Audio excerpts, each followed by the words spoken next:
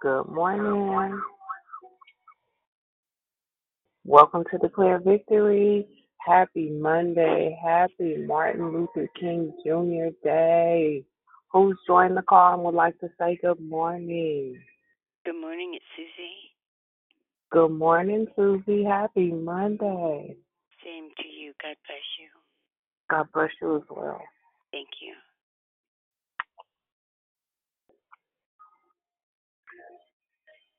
Good morning, good morning, good morning.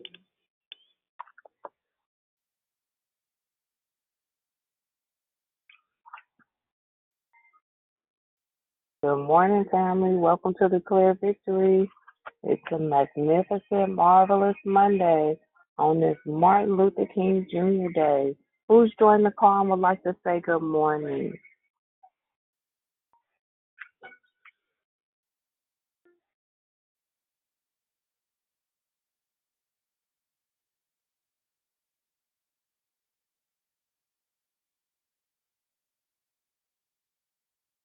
Good morning. Welcome to Declare Victory.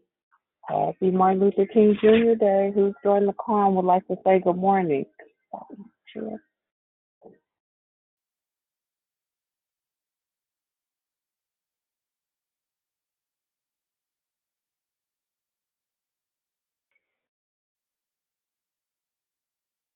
Good morning and welcome to Declare Victory. Who's joined the call and would like to say good morning?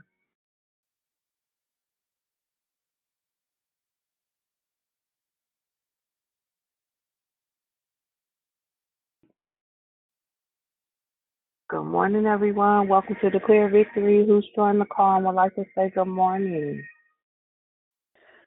Good morning. It's Shining Tashina. Good morning, Shining Christina. How are you? Hey, I'm okay. How are you? Oh, I'm here.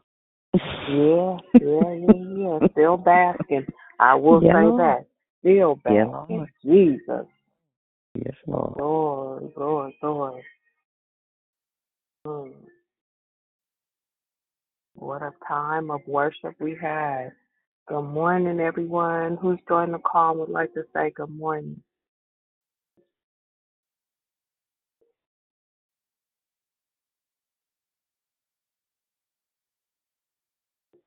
Good morning. Happy Monday. This is Joyce. Oh, good morning, Elder Joyce. Happy Monday. Hey, happy Monday to you, too. Yes, man. Have a blessed day. You do the same. Thank you. Yes. Proverbs 16:3 says, commit your actions to the Lord and your plans will succeed. Hallelujah. Good morning. Who's joined the call and would like to say good morning? Good morning, it's Kenya. Good morning, Kenya.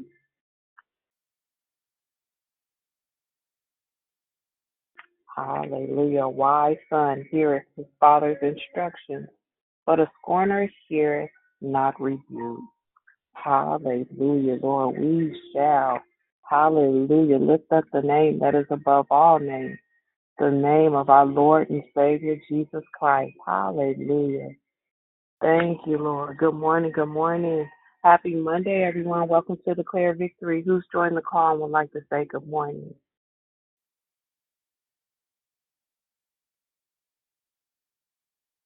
Good morning. Good morning. It's Krishanda. Happy Monday. Good morning, Songbird. Good morning. Happy Monday.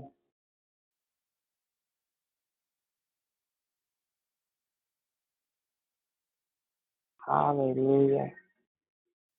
We shall enter into his gates with thanksgiving and into his courts with praise. We shall make a joyful noise unto the Lord, for he is good and he is worthy to be praised. Who else has joined the call and would like to say good morning on this Martin Luther King Jr. Day?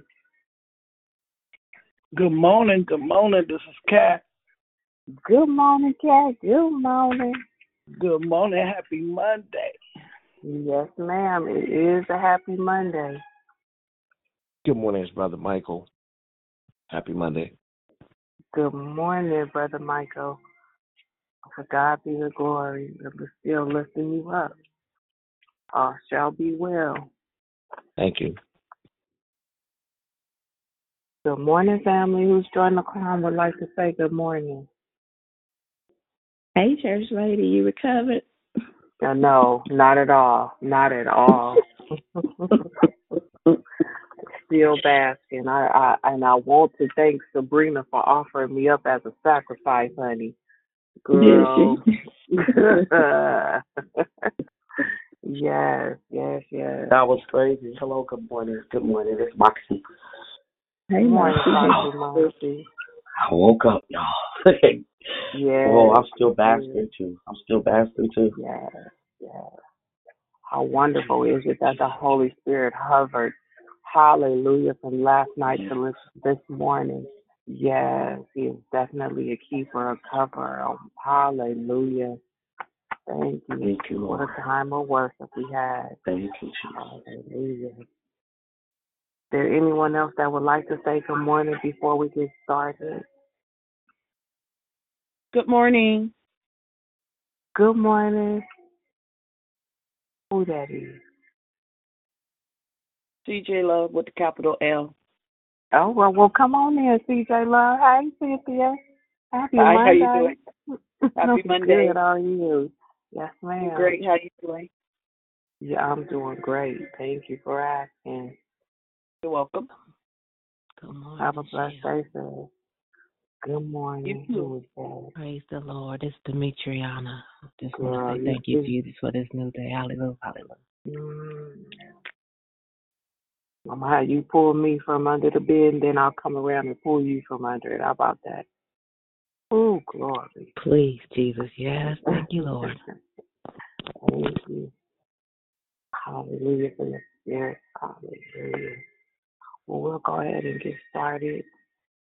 If I can ask that you would please be so kind to mute your phone as we get started. Good morning. Happy Martin Luther King Jr. Way. This is Restore Resilient Rochelle, and I am your greeter and hostess this morning. Welcome to Declare Victory. We are a prayer call that meets Monday through Friday, starting at 6 a.m. Pacific Standard, 8 a.m. Central Standard, and 9 a.m. Eastern Standard to edify, empower, encourage, and equip you in your walk with Christ. Make sure you stay joining us during the month of January, where our monthly theme is entitled Repentance. Each Declare will focus on repentance, which is the format that God allows for the forgiveness of sins. Make sure you invite a friend so that they can be blessed as well. Go ahead and please mute your phone. Yes, repent when we don't mute our line. There is one announcement today. There's Marriage Matters tonight, and if Juju or Eric can confirm if there will be Marriage Matters. But Marriage Matters is every Monday night for married couples and married hopefuls. They meet right here Monday nights at 6:30 to 7:30 Pacific Standard, 8:30 to 9:30 Central Standard, and 9:30 to 10:30 p.m. Eastern Standard. You will happy that you did. There are prayer requests submitted by the app. We encourage that you will continue to submit your prayer requests by the app. There's no new prayer requests. I see that beloved Barb is asking for a prayer for her oldest daughter, Taisha. Uh, Taisha, she has a life-threatening back and spinal injury that requires a high-risk surgery. Agree with her in prayer that all will be well. We are agreeing with beloved Barb that all is well concerning her daughter's health. Prayer and corporate, the order of the call, prayer and corporate praise will be brought to you by Moxie, and the declaration will be brought to you by Raevyn. Then we will go right into closing comments hosted by the Declare. I'll repeat the order of the call.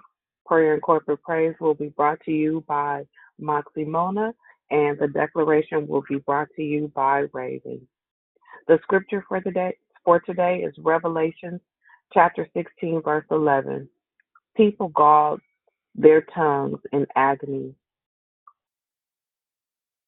and cursed the God of heaven because of their pains and their sores, but they refused to repent of what they had done. May the Lord add a blessing to the reading, hearing, and doing of his holy word. I just want to remind you to mute your lines as we go to the throne of grace in prayer. Have a blessed day, everyone.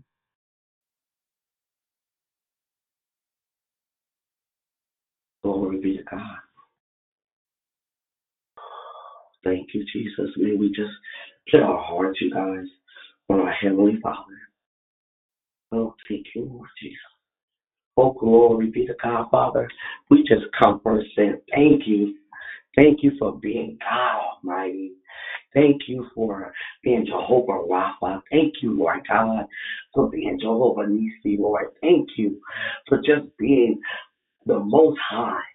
You are the Most High, God. And we just want to give you praise because you are worthy. You are amazing. Your love is amazing. Your love has never failed us. And we just want to say thank you, Lord. Thank you for this day that you have made. Thank you for waking us up this morning, Father God. And we just thank you because we know by your mercy, by your grace. And we know if you woke us up this morning, you got plans to give us life more abundantly, plans to get us right, Lord God, to get us more and more like your Son, plans to give us revelation, Father God, your plans. So we're just grateful, plans to get us back on the path that the narrow path. So we just say glory. Take you to your plans. May we seek you in all and knowing what the plan is on today. So we just say thank you, Lord God, because we know you're going to be with us. That's what you told us, you promised. You promised you're going to be with us. You ain't going to never leave us. You ain't going to never forsake us, Lord God. So we just thanking you for that. Thank you, Lord, that we know we can go be able to talk with you today and have a relationship with you today, Lord God, and worship you today, Lord. So glory be to God. Father, thank you, Jesus. Thank you for each and every one of us, Father. We just come lifting up our heart, asking you just to look inside of our heart. Anything that you didn't put in our heart, anything you didn't plant in, Lord God, we ask you to remove it in the name of Jesus. We don't want to walk around with no bitter and angriness, Lord. We want to walk around, Lord, showing love and compassion as you commanded with the Spirit of the Lord. So we say thank you, Lord, for just unplugging those things that in our heart, Lord God. We just glorify you because you're just so good to us, Lord. We ask you to forgive us of any sins that we have committed, Lord God. The ones we know and the ones we don't know. We say thank you. Thank you for your forgiveness. Thank you for your forgiveness, Father. Show us who we need to forgive because you commanded us to forgive, Father God. So we just ask you to show us where we are lacking in that area in forgiveness and who we need to forgive so we can be free, Lord, free indeed. We know that forgiveness is not just for the other person, but it's to free us. So we just say thank you, Lord God. Thank you for forgiveness. And we just thank you for this theme that you have given us this morning, Lord, the theme of repentance, Lord God. And we just asking you to continue just to search our heart, Lord. Reveal to us where we still need to repent, Father God. And we thank you, Father God, for repentance, Lord. We thank you, Lord, that we know that it's even get us even more freer, even for the peace of the God to be upon us, Lord. So we thank you, Father, that you have given us the heart to repent. May we seek you in knowing what that is, Lord. And we thank you for that, Father God. We can't thank you for it. It's so much we can thank you for. It's so much we can thank you for. If we had 1,000 tongues, Lord, we cannot thank you enough. So we just say thank you for everything you're doing in our life. We just thank you, Father, because we know that on today that you are with us. So when we pass through the waters, we know that you are with us. When we pass through the rivers, we know that you are with us, Lord. When we are not when we pass through the fire, we know we will not be burned, Father God, because we know that you are with us, Lord. So we just say thank you, Jesus, for being with us. Being with us, go with us on today and continue just to give us what we need, Father God. I pray for each and everybody on this line, Lord. I ask that you would touch them in a mighty way that only you know how, Father. You formed them in their mother's womb, Father God. There was a purpose before they was a person. So, Father, I just pray, Lord, that they seek you and know what that purpose is on today. What their purpose is on today, to give you praise, to give you worship, to give you the honor, Lord, to serve you, to love you with all our heart, Lord. So I just say thank you, Jesus. May we repent. May we repent of all the things that is hindering us from doing that. Thank you, Lord God. And we just come saying thank you, Father. Thank you for being with us on today. Thank you for your amazing love towards us. Thank you that we know your love have never failed us, Lord. Thank you that we know that your love never returns void, Lord. Thank you that we know that you will go, that your love goes to the depth for us, that we cannot be separated from your love, Father God. And we just say glory to your name. Glory to your name, knowing that you love us so much. You gave your only begotten Son, Lord, to come because you saw us, Lord God. You saw us. You called us, Father God. So we just say thank you, Lord. Thank you, Lord, for seeing us. Thank you for calling us, Lord. Thank you for getting us right, Lord. Thank you, Lord, for loving us in spite of ourselves, Father God. Thank you, Lord God. Glory to your name, Lord. And we just say, bless you, Lord, for declare victory.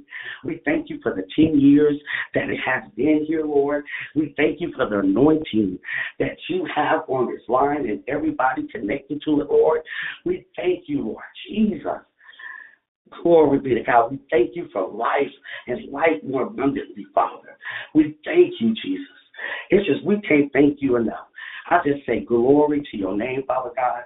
Continue just to work in us and through us, Father. Continue, Father. We just thank you for working our bad out for our good, Lord. We just bless you, Lord, because we know, Lord, that you are with us. We know that you're not against us. So, God, thank you for being for us, Lord. Thank you for being for us, Lord. May we be for you. May we be for you, seeking your will, seeking your heart, seeking your face, Lord Jesus. So anything that is hindering us from doing that, we just say, have your way. Have your way in that. Remove it in the name of Jesus, Lord. In the name of Jesus, Lord. And we pray for, I think her name is Keisha, who was going to, Keisha, who was going through surgery, Father. And we just ask that you be the doctor. You be the doctor for her, Father God. And we ask you, Holy Spirit, because we know you as the comforter, that you comfort her. You let her know that you are with her, that you would never leave or forsake her, and that you got her, that she can trust in you. So we say thank you, Jesus. Thank you, Jesus. Have your way in through us, Father God. Order our steps on today. Order our steps onto that narrow path on today, Lord. We don't want to be all over the place. We just say, thank you, Lord, for ordering our steps. Ordering our steps that we would be walking in righteousness, Lord Jesus. Clothe us in your righteousness, Lord. Clothe us in your spirit, Father God. May we be clothed in kindness on today, and love and compassion, Lord, and just everything that you have for us to be clothed in, Lord. We just say thank you that we am clothed in all of you and all of your love, and know that it's good. Know that it's good. Thank you, Father. Thank you that you told us that we are valuable. We are valuable to your kingdom. Hallelujah. Glory be to God. Thank you, Lord, that we must know that we are part of it, that we are valuable to your kingdom. May our sound is valuable to your kingdom, Lord. Our sound was created to bring down and to kill demon, destructive spirits that attack us, Father God. May we use it, Father God. Thank you, Jesus. You have given us power and authority, Father God, over these spirits, Father. So we just say thank you that we cast out all fear, because there's no fear in perfect love, Lord, in your love. You didn't create fear, that we would stand on the rock, Lord, and we would cast them down in the name of Jesus and by the power of Jesus, that we would tell the storm to get thee behind me, Lord Jesus, to tell the enemy to get thee behind me, Lord Jesus. So we just say thank you, Lord.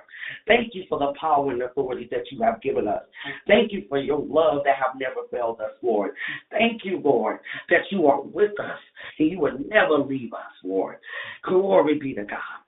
We just say glory to you, Father. Go with us on today, Lord.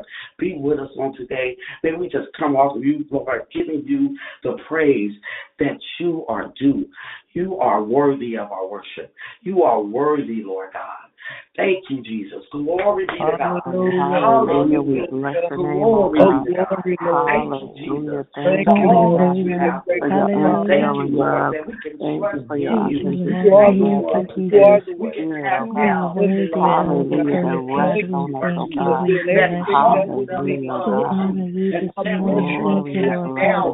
Glory and breath today. Hallelujah. That's just pitch, so we say thank you, Jesus. Hallelujah. God, we magnify your name. Hallelujah. We say, Lord, you are good and your mercy endures forever, Lord God. We thank you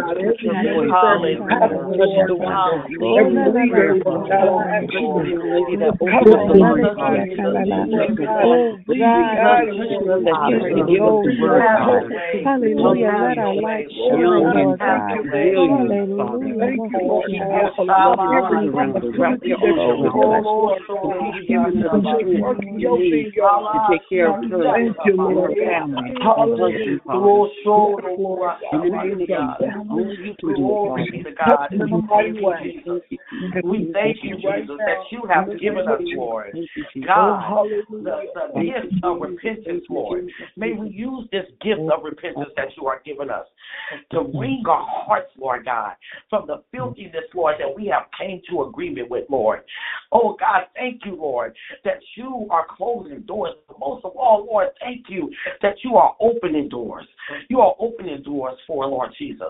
So may we do as you said, Father. May we confess our sins to you, Lord.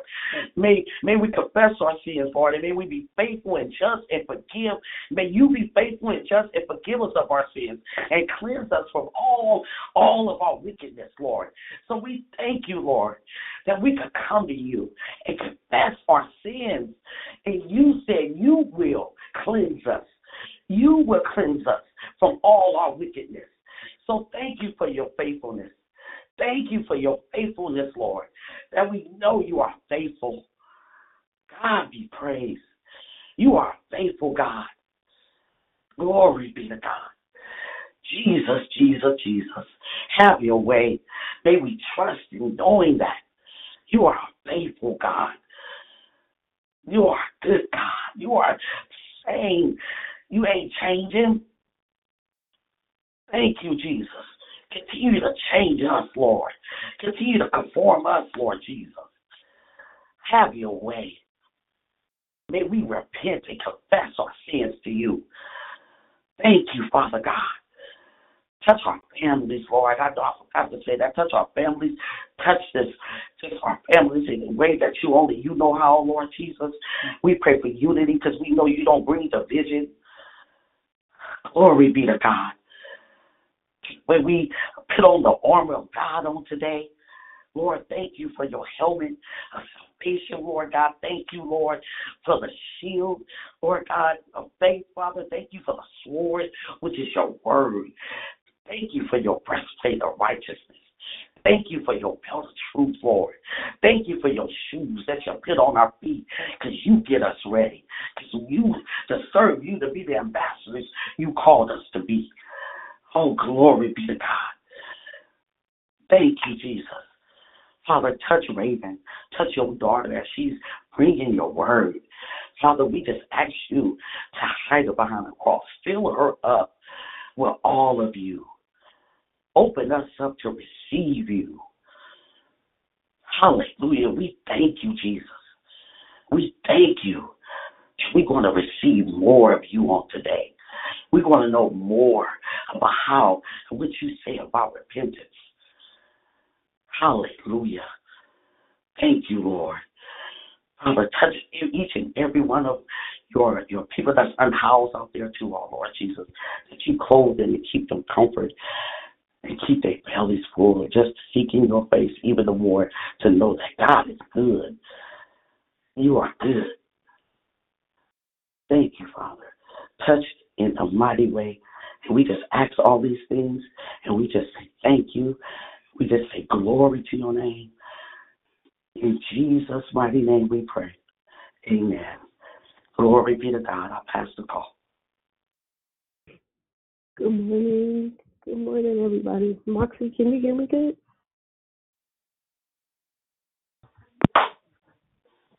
Moxie, can you hear me? Yes, I can hear you. You can? Okay, good. Good morning, everybody. Happy Monday. Happy Martin Luther King Day. Happy 10 years, DB. Happy everything. Happy you. Happy me. Thank you, Moxie, for setting the tone and the atmosphere for us this morning with prayer.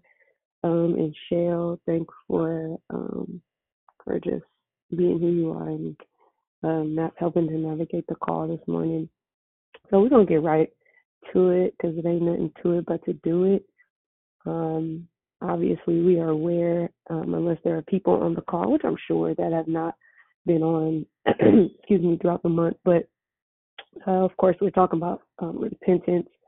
And so I just want to unpack my version of repentance and what that looks like for us and what God expects from us, of us, and what we, the things that we are to do, what we are expected to do, what God expects from us. And One particular story that comes to mind is one that many of us are familiar with. You've been to Sunday school, or if you went to Bible study growing up, or you still go to Bible study.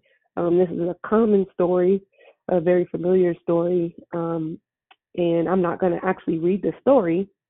I'm just going to kind of paraphrase and recap how the story went down. But most of us are familiar with the story of Jonah and how rebellious he was against God. So in sum, his story kind of looks like this. He was a prophet that God gave specific instructions to go to Nineveh and to preach to the people there. And he was to go there and lead them to a point of their own repentance. How ironic, right? And I found how wild it was that the very thing and the very people God sometimes calls us to, he doesn't just call us to them, but he also calls us to them so that the same thing comes out of us too. And so this was one of those situations where God expects us to be living testimonies of what we teach, what we preach to others about. And sometimes the best stories are the ones we live out loud. And so instead of Jonah going to Nineveh immediately, he chose to be dumb. Like we can be a little dumb sometimes. And so he ran and attempted to hide from the omnipotent and the omnipresent and the everlasting God. And clearly he wasn't thinking rationally, or he wouldn't have done it, because his attempt was to get away from God's eyes. And so his rebellion ended up causing a lot of hell in some other people's lives, and they ended up being casualties of his disobedience. And so these people on board of this boat or this ship, what have you, he climbed on there to try to, find a means of escape, and to ditch his mission that God called him to. And these people are like, yo, we got to get this crazy dude off our boat. Like, we're going to sink. This is going to be a disaster. And whatever he did it. We didn't. This ain't got nothing to do with us. So have mercy on us. But he about to get us killed, and this ain't got nothing to do with us. So, bruh, you got to go. And like in that story, it reminds me of how our sins and our failures don't belong to us, but they impact who we're connected to and those we're closest to and those that we involve, whether intentionally or unintentionally. And it's a little trifling and selfish and destructive to involve innocent bystanders, innocent people that have their own things going on. They're on their own mission, and to involve them in our disobedience to God. And so anyway, they threw him overboard, and Jonah ended up getting swallowed by a huge fish or whale, whatever, float your boat, pun intended. Okay. So the fish actually didn't really eat him. It just kind of swallowed him. And so he's like in this fish's belly. It's a huge fish, and he's in there. He's in bad shape.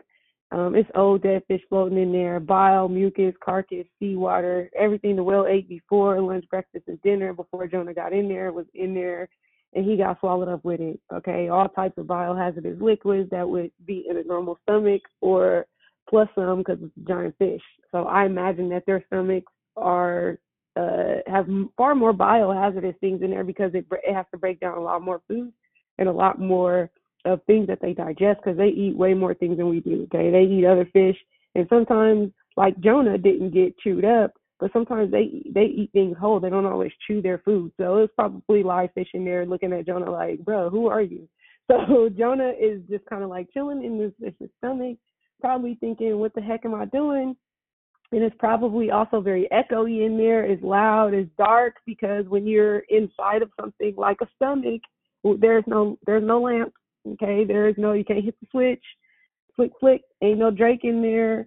Ain't no music. The music of stomach gurgling, stomach growling, stuff on his face that he collected on his way down, through the digestive passage. It's probably just everything, just nasty as stank, y'all. I know for sure he had to stink. Like, he stunk, it stunk, everything stunk.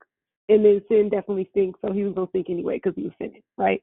So Jonah is definitely rethinking about how he got there, and how ain't nobody going to believe this story when he tells it. Like, nobody. When he come out here, y'all are not going to believe what I experienced. And I'm sure he came out and had a great story to tell that was probably unbelievable, because I know if a person came up to me and said, look, I was in the belly of a whale and he didn't chew me, but I was in there chilling, with everything that he ate and everything that he didn't chew and all these things, I would not believe it.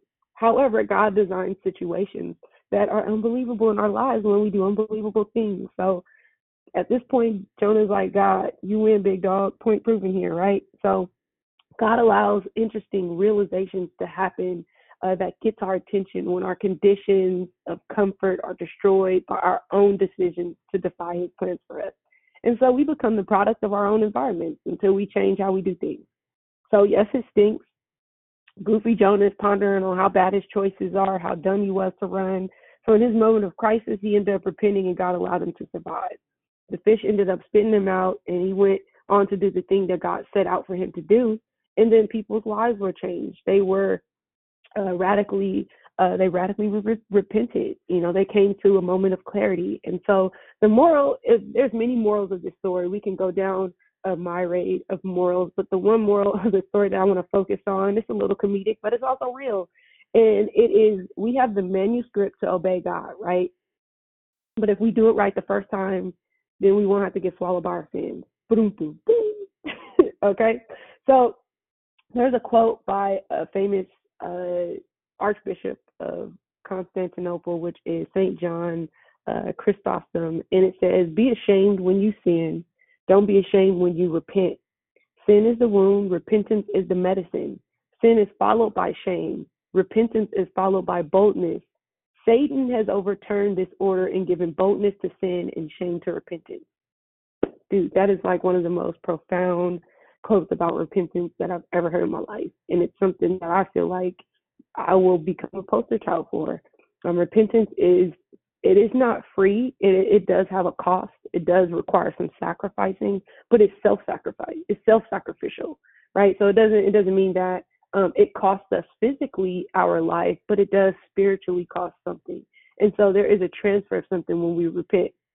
Another famous quote comes from a famous theologian, Protestant leader, Martin Luther, not to be confused with Dr. King. This is the white Martin Luther, not the black one, okay? So Martin Luther once said, all of a Christian's life is one of repentance. And so most of us on here are Christians and we're believers and we practice the faith. And so we understand that repentance is a difficult journey. It's something that we are called to, but we don't always accept, right? And I believe both of these quotes are timeless and hold so much respectable strength in their own rightful truths. They really just do. And so I honestly can say for myself that I don't enjoy making errors, right? I don't enjoy having to apologize or confessing my wrongs and my behaviors and repenting. I don't enjoy it. It's something that I'm called to do, especially when you are called to lead people. That's something that you have to get comfortable doing, even in its uncomfortability. You don't get a choice to not repent. You don't get a choice to not confess. You don't get a choice to not apologize. That is something that we are expected to do. Certainly, there are people in this world who can go around not apologizing, not confessing, not repenting, and not changing their behaviors. And life doesn't typically go well for them, but, you know, a lot of them are still alive. But they end up in situations that are permanent for them where they are chasing repentance. And so what I mean by that is in a situation where repentance, I would say repentance is chasing us, and the point where we should be, God has given us the grace and the mercy to, and the opportunity to chase repentance, meaning going after it, right? Seeking it out, seeking reconciliation, seeking approaching God and approaching others that we've wronged, and to a point of repentance. Well, if we keep turning away from it, it'll begin to chase us, and it'll chase us until we give in, right? But that doesn't mean that makes our life easier. It actually makes our life a living hell. And so because it's a command from God, it ain't really a treat. Not a lot of God's commands are treats. I mean, keep it real. It ain't always a happy-go-lucky story, right? We looking at the story of Jonah and his situation. It was a command from God for him to go and teach these people about repentance and draw them to a point of repentance. However, the journey sucks, right? Because he didn't obey from the beginning. And so repentance isn't something we wake up looking forward to. Like you wake up and say, today I get to confess my sins, or today I get to repent. While actually we should see it that way, and we should approach it with exceeding great joy, but we don't. We pout, We attempt to rationalize with it and find scriptures that affirm and nurse our own offense, but we don't often offer that same energy when we are the person or people at fault in situations. And so as believers, we're called to repent to God. We know that, right? But we're also called to repent to those that we have issues of concerns with. That seems to be, I think, one of the hardest portions about repentance. And I think it's merely a greater sense of difficulty because if you think about it from a psychological standpoint, we can't see God, right? God isn't a physical existence. He shows up, he can show up physically, but he is not a physical human. Jesus was the representation of God in human form. Jesus is not here. Jesus is in heaven. He does, again, God does seem representative in human form, right? However, he's not a human. So it's easier to say, oh, I'm confessing to to something that I can't see or someone that I can't see, someone that's not in front of me. I'm praying to God, confessing and repenting, right? I find it to be easier, and I'm going to speak for myself. It's easier to do that, right, than to go to a human being that is right in front of me. I've wronged them. We've wronged each other. They don't wrong me, whatever it is. And for us to face our faults and for us to say, look, I apologize. I'm sorry. Please forgive me for, how I've hurt you. And it is up to that person to even accept it. Right? It is not a command or a demand, especially if that person's not saved. They don't have to accept your apology. And that's also sometimes it can go in our favor. I recently was in a situation where I needed to approach a person that I really cared about and I loved and apologize to them. And I actually waited a few years and I had valid reason. However, it didn't negate that I had a responsibility to repent to them. However, thank God they didn't answer the phone, right? That was my scapegoat. Oh, they didn't answer the phone, so I left it on the voicemail. You ain't gonna catch me slipping where I did what I was supposed to do. But guess what? I didn't even have to face that person. I actually talked to them. They never even called me back. Boom, my plate cleared. I did what I was supposed to do. I did what God instructed me to do. I did my part, right? So I can let that buck go, right? And so because we're called to repent, we're also called to repent to those we have issues of concerns with, right? But we have to keep that same energy when it's us at fault, right? And so James 5:16 says, therefore confess your sins to each other and pray for each other so that you may be healed. Then the prayer of a righteous person is powerful and effective. So many of us, like myself, we wrestle with it a bit. Sometimes it takes a little longer to get to that point because what you're doing is you're facing something that, and when it comes to our human nature, is not natural to us. It's not natural for us to repent. It's natural for us to hide when we've done something wrong. Hence, our foremother and forefather, Adam and Eve, when they did wrong, they didn't repent. What they do, they went and hid. They went and grabbed some leaves and was like, we're going to hide our nakedness, because repentance is a point of vulnerability. It is a point where we are saying that, I am letting my guard down because my guard keeps me from repenting, but letting my guard down says that I am available for repentance, right? I'm available to give access and to gain access to a point of vulnerability and a point of reconciliation, a point to come to myself, come to my senses and say, look, this wasn't cool. Let me make it right. And so many of us, like myself, we wrestled with that a bit. You have to, when it's a point of personal repentance, like if you're in the same space with that person, you have to look them in their eyes. You might revisit the pain and the hurt that you've caused if it's something of a great deal or something that that really has impacted their life. You have to face that, and then you have to face the option for them to reject you, because that happens all the time. You see in the court of law where a person who's on trial for murder, they get convicted, and the family is in there. They're very high. There's some high emotions, and they really just want this person to have the death penalty, right? They want them to have the electric chair. They want all the worst things. Like, you took our family member, we want you gone, right? And so we've seen videos where the family is going nuts in the courtroom, like to the point where they literally trying to jump over the bench to get to the defendant and to attack them, to almost kill them, right? And so they'll allow them to have the courtroom. The judge will allow family to sometimes say something like a final word right? What would you like to say? And they'll share their piece about how much they hate this person or how much. And then there's other times where families are a little more lenient. They're more compassionate. They're more gracious and merciful and say, I don't wish death on you, but you've taken our loved one, right? But the incident takes place because this person has committed a crime against a family, right? They've taken a relative, and I know this could be a triggering topic for some of us. I won't stay here long, but they're having to face a reality of something that they did, right? And there's a lot of times these people don't repent. They'll lie and say, I don't remember, or I lost control of myself, which sometimes that could be true. Or they do remember and they show no signs of remorse, and that fuels the fire even more. So it is important that not only that we repent, but we repent with the intent to turn away from the action or the offense that we've caused someone else. And so before allowing God to soften the blow of humility and presenting us with the opportunity to face our issues, sometimes we wrestle with it, right? Because repenting can be a hard war. It's an internal decision before it is an external provision, right? And so because it's an opportunity for us to sit with ourselves, sit with our faults, sit with the person that's across from us if we are in person. And if you're anything like me, it causes you to invite a moment of reflection on how you arrived to this point. It's a reminder. It helps you to examine what patterns have impacted your poor decision making and what can be done to redirect the psychological or the psychology of human cycles, because that's something we'll talk about a little more in depth too.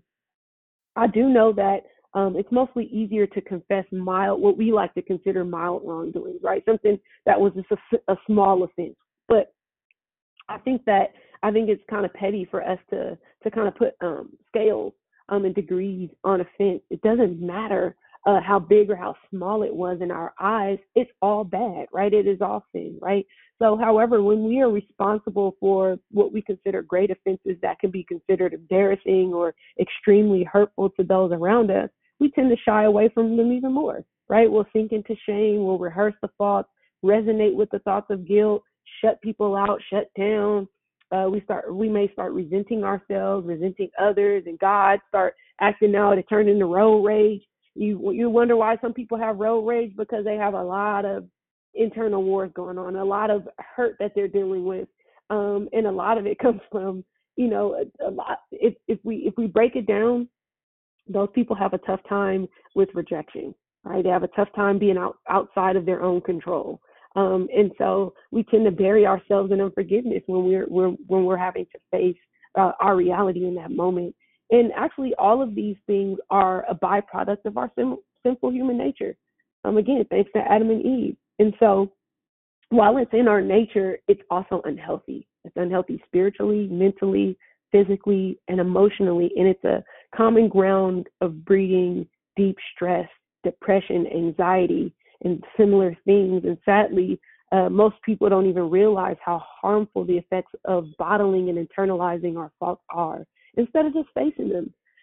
I know from a humanistic perspective, it looks like it's harder to face it because you've done wrong and you don't want to accept that you've done wrong, and you don't want to acknowledge to someone else that you've done wrong. You'd rather internalize and deal with it with yourself. But that's a harder road to climb, because you're dealing with it in yourself. And sometimes you don't always have the answer. Sometimes you don't know, right? We don't always get it right. If you got it right, you wouldn't need to repent. Boom.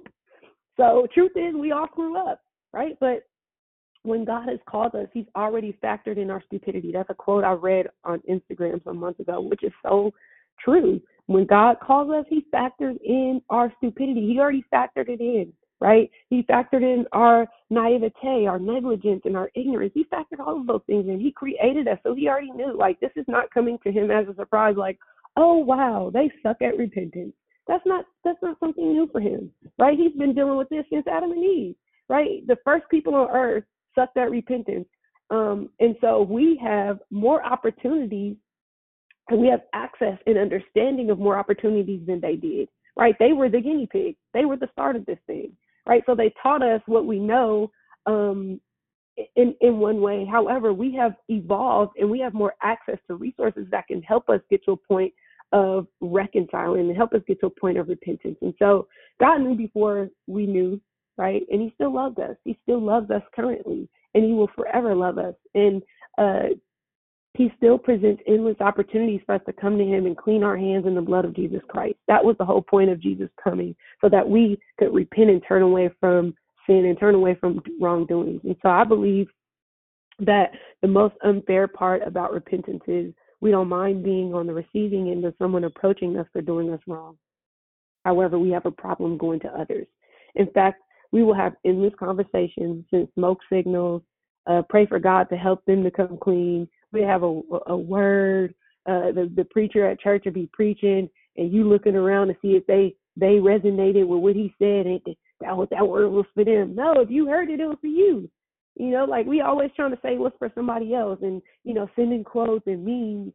And sometimes they're valid, and I do understand. I don't want to blanket everything under this umbrella of faultiness, but sometimes it is a need. Sometimes folks need reminders of, hey, I thought about you. I remember your situation in which you had an incident with so and so or with someone or whatever. You don't have to be specific. And I thought about you, and I felt like God was leading me to share this with you. That's different than you saying, "Did you hear the preacher?" Right? It's like you pouring salt on the wound, and that's really not helping. Right? There's a way to do it so that it ushers in a point of repentance, right? Because what you're doing when you're doing that is you're not ushering them to a point of repentance. You're condemning, right? You're just you taking a flashlight in the dark and pointing it in that person's eyes. Then look at you being in the dark. So it's a convenient, yet it's also a blatant disregard for what the Bible teaches us in 1 Corinthians 13, where it says, "Love is patient.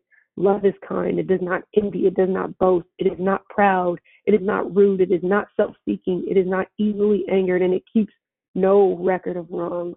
So the hardest part, I believe, is in this scripture is the first portion, the first stanza where it says love is patient. That first part is true. Love is patient, but sometimes it's hard to be patient when people are constantly doing you wrong, and they constantly mistreating you, constantly lying to you, constantly playing in your face, constantly, just playing with how gracious you may seem to be and how gracious you've been in the past and how kind your heart is, because love is also kind. And it is very difficult sometimes, because sometimes people were not raised to have that sort of approach to life. They go around just doing people wrong instead of, hey, I need to ensure that I'm doing people right? Because we know that what goes around comes around. So the things that you do to others is going to hit you 50 on the chest, right? You can't stop the heat from coming back. Karma is real, right? What you do to others is certainly going to happen back to you. And you don't know how, and they say, come 10 times worse, come 100 times worse. You don't really know how worse it can be. I just don't want to be on the receiving end of that. And we all do things that are wrong. We're not perfect. We're human beings. However, we have to be intentional about doing things that are right, following the will of Christ and doing the things that he asks us to do, and not self-sabotaging and self-seeking and self-serving in ways that are only beneficial to us, and they are temporarily beneficial. They have no long-term positive impact. There's more negative impacts than there are positive ones. And so the other part that I find difficult is to keep no record of wrongs. Listen, we indeed, as human beings, and I know Black people for sure, because I'm Black, so I can only speak for my people, right? We love to keep record of everybody else's wrongs. Like literally, we will air out people's dirty laundry, gossip, post subliminal Facebook and Instagram posts and memes about every person that did us wrong since preschool. Like we will do it, right? We'll call our auntie, our granny, guess what? Our mama, or anybody that want to listen and that we feel like will validate how we feel and affirm our feelings. And sometimes our feelings are right, but sometimes we go too far, right? So you can't always trust your feelings, especially when someone has done you wrong. That's why it's important for us to go to Christ when someone has done us wrong. Take the issues to him, lay our burdens at his feet, because his are light and his yoke is easy, right? That is what we are called to do. We're called to do that. Take our issues, take our problems, our burdens to God, because he cares enough for us more than anybody else, right? It's not about him choosing sides, because he is lovers of both us and the offender, right? We don't want to hear that either. He loves them too, and he loves them equally. It ain't a more or less basis. And so anybody who offends or hurts us, we feel like we need to have a little black book, a little mental black book of who owes us an apology and who owe us money, who owe us this. I have someone in my family that literally, in 10 years on here, she's going to crack up laughing at me. But there's a person in our family that has keep these little folders and notebooks of people that it ain't necessarily how they've done this person wrong, but it's a record of who owed them money and who needs to pay them back. And it's like little numbers next to it. It's like almost like a little ledger, right? And it's like a hitman ledger. Like, I need to ask this person at some, and this person will bring it up at some point. Like, you owe me 75 cents, and this was you. I gave you 75 cents, or you borrowed 75 cents on Tuesday, December 5th, 1954. I ain't forgot about that 50 cents. And so instead of washing it away, they keep this little notebook, right? And it is very petty, but at the same time, I understand. When you have been a person who's been very guarded, when you're a person who has been wronged, you feel like you have to protect yourself. You have to do things that stand in the gap. Actually, that's not what God wants. He wants to be in the gap. He wants to fix us. He wants to regulate the things that we can't regulate ourselves. And so we know how many, we'll take account for how many months it's been, how many years it's been since they apologized, and how they've been acting funny since the issue happened. And then we'll have check boxes by every name or every person we want to take to the king, but we refuse to take them to the throne. See how ridiculous it is? We are so petty. And I think sometimes, I don't feel like God is always angry with us when we do things like this. Sometimes he laughs at our pettiness because he allows us to be petty. He could literally not give us the ability to be petty, but he allows us that free will to be petty. And sometimes it does feel good to be petty. No matter how wrong it is, I ain't even gonna lie. Sometimes it feels so good to be a little petty, right? And so in these situations, we're constantly concerned with if this person will make it into heaven for shading us, right? That's so selfish. We find ourselves to be so saintly, right? But that's really selfishness, because it doesn't matter. That has nothing to do with us. It's not our job to count how many souls are not going to heaven because they ain't apologized to us. How many have you not apologized? How many have you not repented to, right? And so when we're guilty and when we are to blame and when our hands are dirty, when we've kept our mouths on somebody else's struggle, it's a chore to repent. It's a chore to apologize. It's a chore to fess up. It's a chore to go to that person and say, look, I know I wronged you. You may not even remember this, because sometimes the other person don't even remember. It's been so long, and it was not even on that person's meter. You will find it sometimes you will apologize for things that person literally did throw away in the sea of forgetfulness. It didn't matter to them. It wasn't that serious. Everybody's not low and petty and keeping all records of your wrongs. And so you'll find it sometimes where that person's like, no, I didn't remember that, but I forgive you. And, all love for coming to me and righting that wrong. And it can create a level of reconciliation that you didn't even know you needed for yourself, because that's really what forgiveness and repentance for. It is to show ourselves that we can overcome sin, that we can overcome the evil vials and ways of the world and our fleshly values, right? Because our fleshly values do not reflect the values of Christ. And so in these situations when we feel like it's a chore to forgive, when we feel like it's a chore to walk in repentance, it's a chore to go to a person, we'll immediately become so self-righteous and conveniently forget or delay repenting. And for some people, it's slower than molasses about reconciling, right? That's not always on people. Some people is like, look, one and done.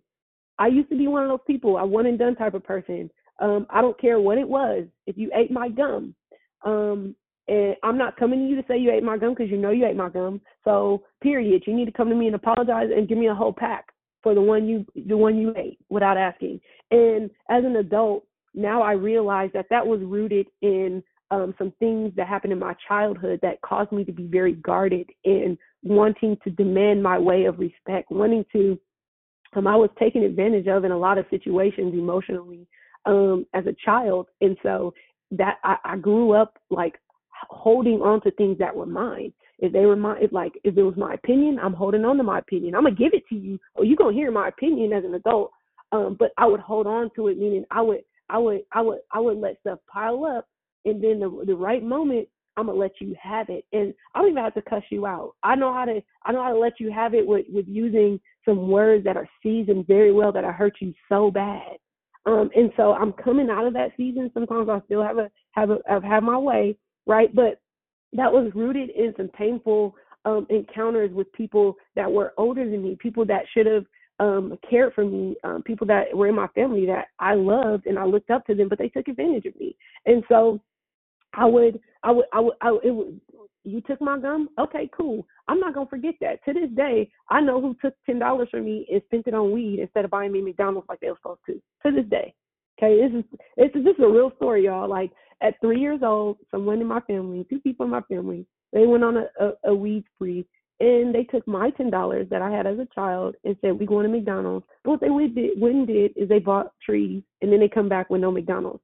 Well, at that point, I understood that I was a very interesting child, very wise, very smart, and I found out how to manipulate people who were older than me. And so I ended up manipulating them into sorrow, right? In that, just like that. I mean, I'm not even gonna say what I did, but I manipulated them so bad. To this day, they remember, like, after that, they didn't take from me again. I'm gonna just put it like that. And so some of us refuse to reconcile. We since reconcile, but some of us refuse to reconcile. We forget. We forget how we would like for those things to happen for us, but we are not always willing to give them to other people. And then depending on the personal grade we give the issue, we'll put an A on all our assignments, but give everybody an F, right? Oh, my situation is little when it's time for me to forgive, but their situation is greater, right? It's more intense. It's more to swallow. It's more to.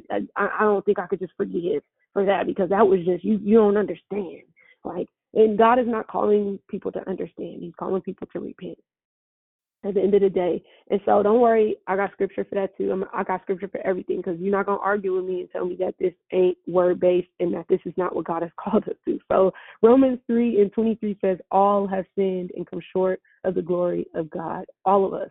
All, we know that word has 3 letters, A-L-L. A stands for the apple. L stands for, no, I'm just kidding. All of us have come short. We are not tall enough to reach God. We are not tall enough to reach the glory of God. The glory has to come to us until we are in our rightful place in our heart and we can go to the glory. And so this means what I've done, and this really just translates into what I've done and the things that are pertaining to you and what you've done to me. It's not even about me, right?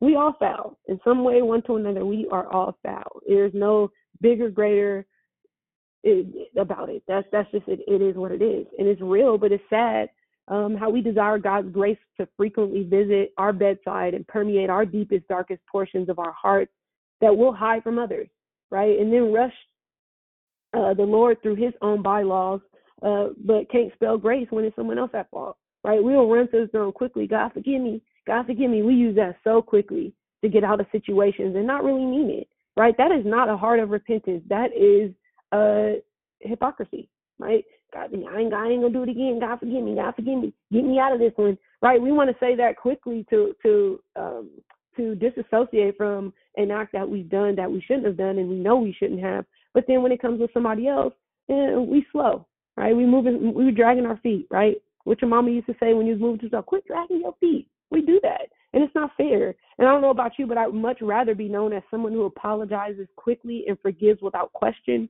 than to be someone who walks around hurting people and expecting forgiveness from them. You can't expect nothing from other people. What we can do is expect God to be God. That's it. All the other things, let it go, because it's not worth it, especially if you can put yourself in that person's shoes and really put yourself in those shoes. Not, if I was them, that's not putting yourself in someone's shoes. You putting yourself in someone else's shoes is saying, me being this, like if I was in their position, right? It is not if I was in their shoes, if I was in their position. It's actually entertaining the thought of if you were in their position, of being in their position. Not what you would do if you were in their position, but what they would do if you were in their position. And so, honestly, that's just a poor reflection, not only of Christianity, but a poor reflection of our moral compass. Everyone else's sin has degrees of maximized disappointment, but ours just ain't that bad, right? We'll effortlessly compare sin by the wages of all, but the wages of for all sin is death, right? If we allow our hearts to rest there, that's our ultimate. That's the payback, right? You want to keep a ledger of who owes you. You want to you don't want to repent. You don't want to offer forgiveness. You don't want to reconcile. You don't want to do these things that God has called us to. Then guess what? The wages of sin is death, right? If we don't agree and we don't get aligned with what God requires of us, that's what our wages are. That's what we get paid with. That's how you get your money back. You get it in hell.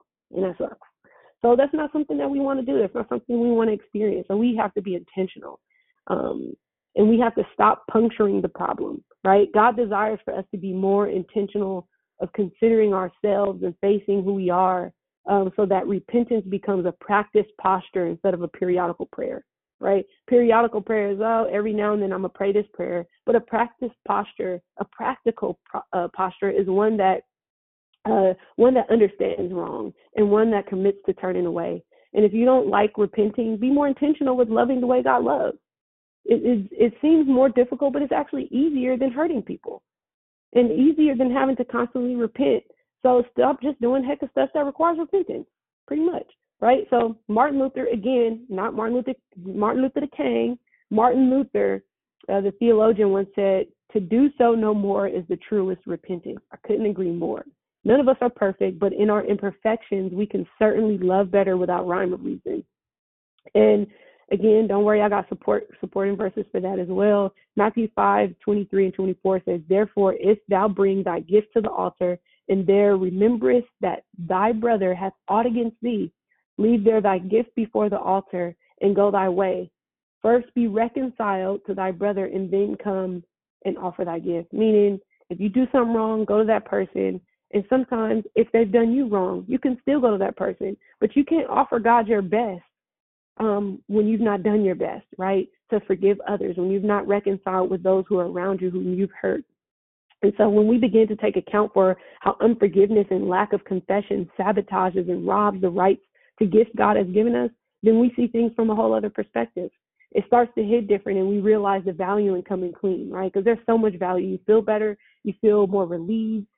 Your heart is less heavy. You sleep better. You less angry. You less agitated. You less snappy. You ain't got no road rage, right? When you have a heart of forgiveness and a heart of repentance. And I definitely don't want to live a life that God constantly rejects anything I'm responsible for presenting before him. I want my words, I want my prayers, I want my life, my intentions, and everything about me to smell like a sweet fragrance unto the Father.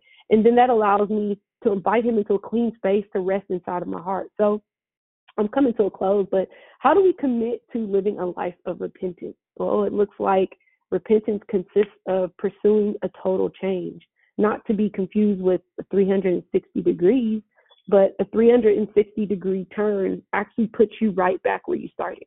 You hear a lot of people say, you got to make a 360. No, that person is, no, I'm not going to say the word I was going to say, but a 360 is not accurate, right? That's not an example of progression. That's an unhealthy cycle. A 180-degree turn gives you a new perspective. It's a fresh start, and it shows an intentional change of direction. And to help paint a picture, think about when you're driving and you get to a roundabout in the road. If you go around the roundabout and complete a 360-degree turn, you'll end up where you came from. But if you follow the GPS that says, at the roundabout, take the second exit, you'll realize you're at the right path and the right direction to get to your destination. But then you have a verse of people who do something I did one time, which was, and this is a true story, y'all. I entered a roundabout.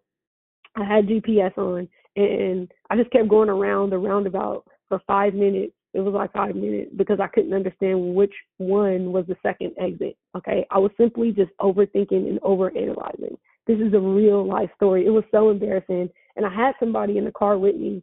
And so imagine how crazy I looked I just continued to go around and around. You know, when other people are coming in, they're supposed to yield to the car that's already in the roundabout. Dude, it was cars just sitting there looking like, what is going? It looked like I was hitting a donut in slow motion.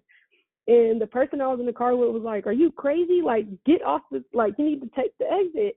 And I was like, "I don't know which one." Because the GPS at this point, because I didn't take it, the GPS started further confusing me, right? So it kept saying, take the roundabout, take the second exit. And I'm like, the second exit from where I am, like, what does that really look like? Roundabouts really are, for me, if you're anybody like me who's very analytical, that can be really confusing. And so from that point forward, it has, even to this day, I get really tense when I get to a roundabout in an area that I'm not familiar with. Like, if it's a roundabout I've never approached before, I'm not sure if the second exit is 1, 2, or if it is 1, 2 once I get in the zone, if that makes sense. So repentance also has 3 phases.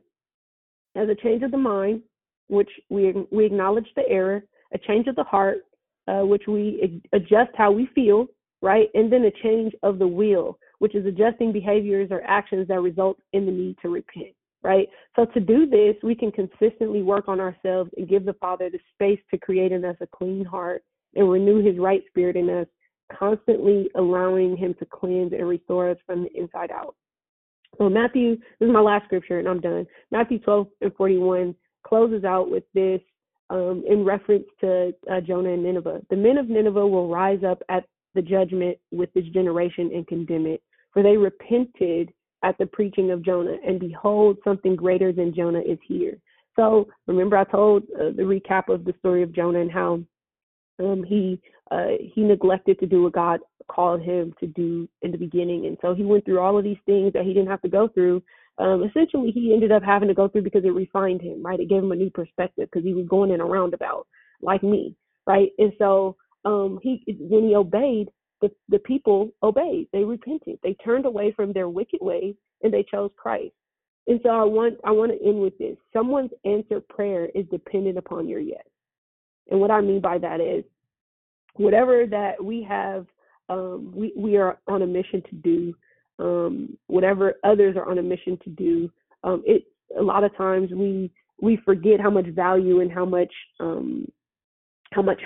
important it is for us to commit to doing the things that God instructs us to do.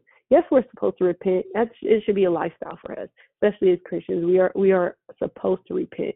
But we are not supposed to intentionally do things that cause us to a point of repentance. Every day we should not be intentionally doing things that we know we shouldn't be doing, needing to go to the throne for repentance, needing to always ask for forgiveness from people constantly. It's like, do you ever do anything right, bro?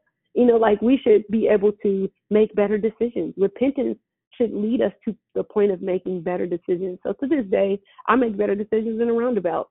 I listen to the GPS before I even get there.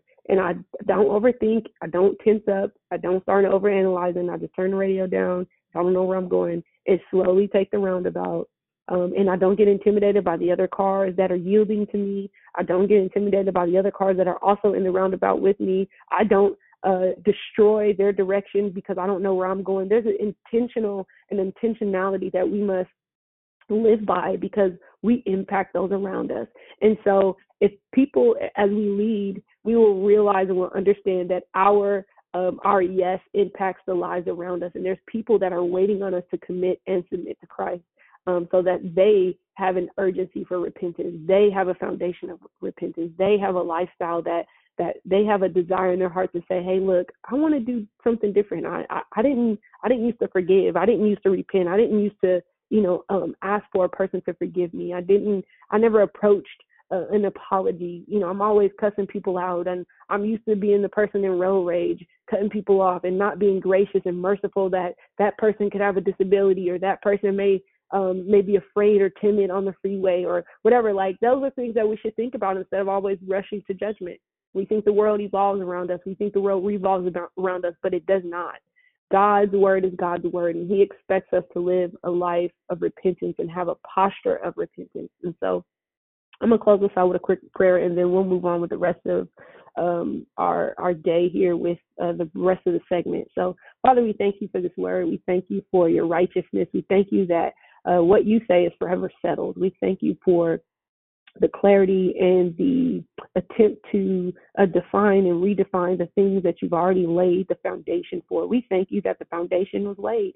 We thank you that we have a greater insight on your word and what you have set for us. I thank you that the mold has been broken, and that those who are struggling, if they're on this line, I speak to those who are actively struggling with a heart of repentance, a posture of repentance, one that has not been so easily approached to say, God, I ask you to forgive me, but not only will I ask you to forgive me, but those who I've hurt, those who I've harmed, those who I may have not done anything to, but they see it that I've done something to them. I should be able to be mature. I should be Christian enough in my ways to acknowledge them and how they feel, and that their feelings are valid, and that I should approach them and seek out reconciliation and through repentance. And so, Father, we thank you for changes of heart. We thank you for changes of mind and changes of approach. We thank you for creativity, even now, God. Yes, Lord. We thank you for the ability to be creative in our approach to each person, that everybody does not accept things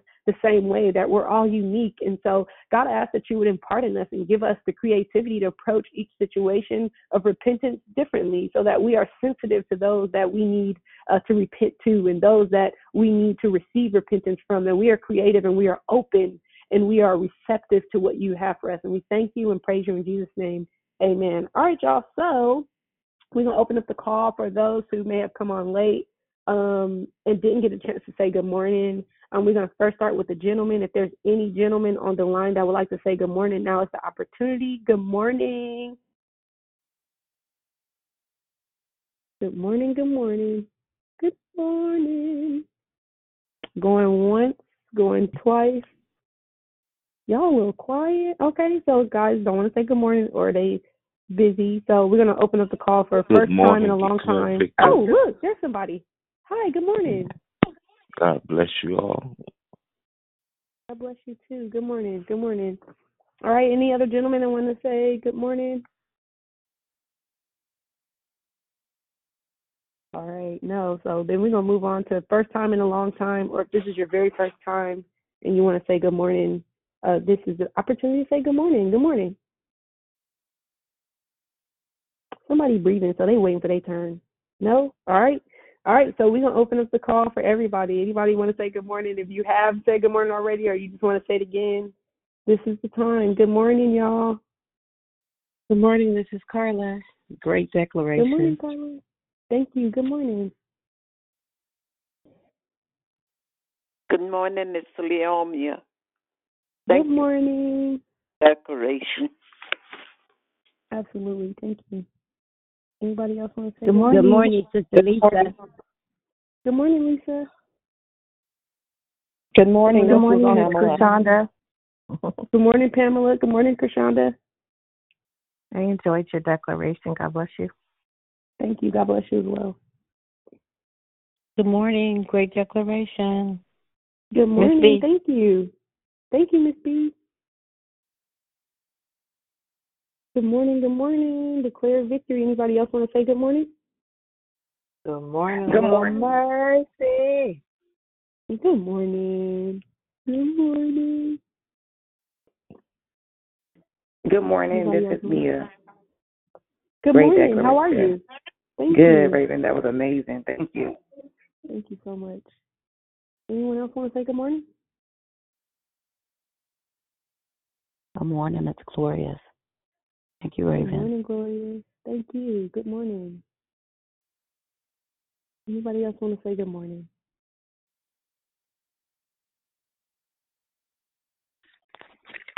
Good morning, Little Mercy. Good morning. I love you, girl. Thank you for that Love word. you too. Amen. Absolutely. Good morning. This is Mary. Good morning, morning. This Mary. is Mary. Hi. Mary. Thank you How for are that you? declaration. I'm fine. Thank you. That was just really, I want to say, it was just so down to earth. It just hit home very easily and smoothly. Thank you so much. Thank you. Thank you. Good morning. Anybody else want to say good morning?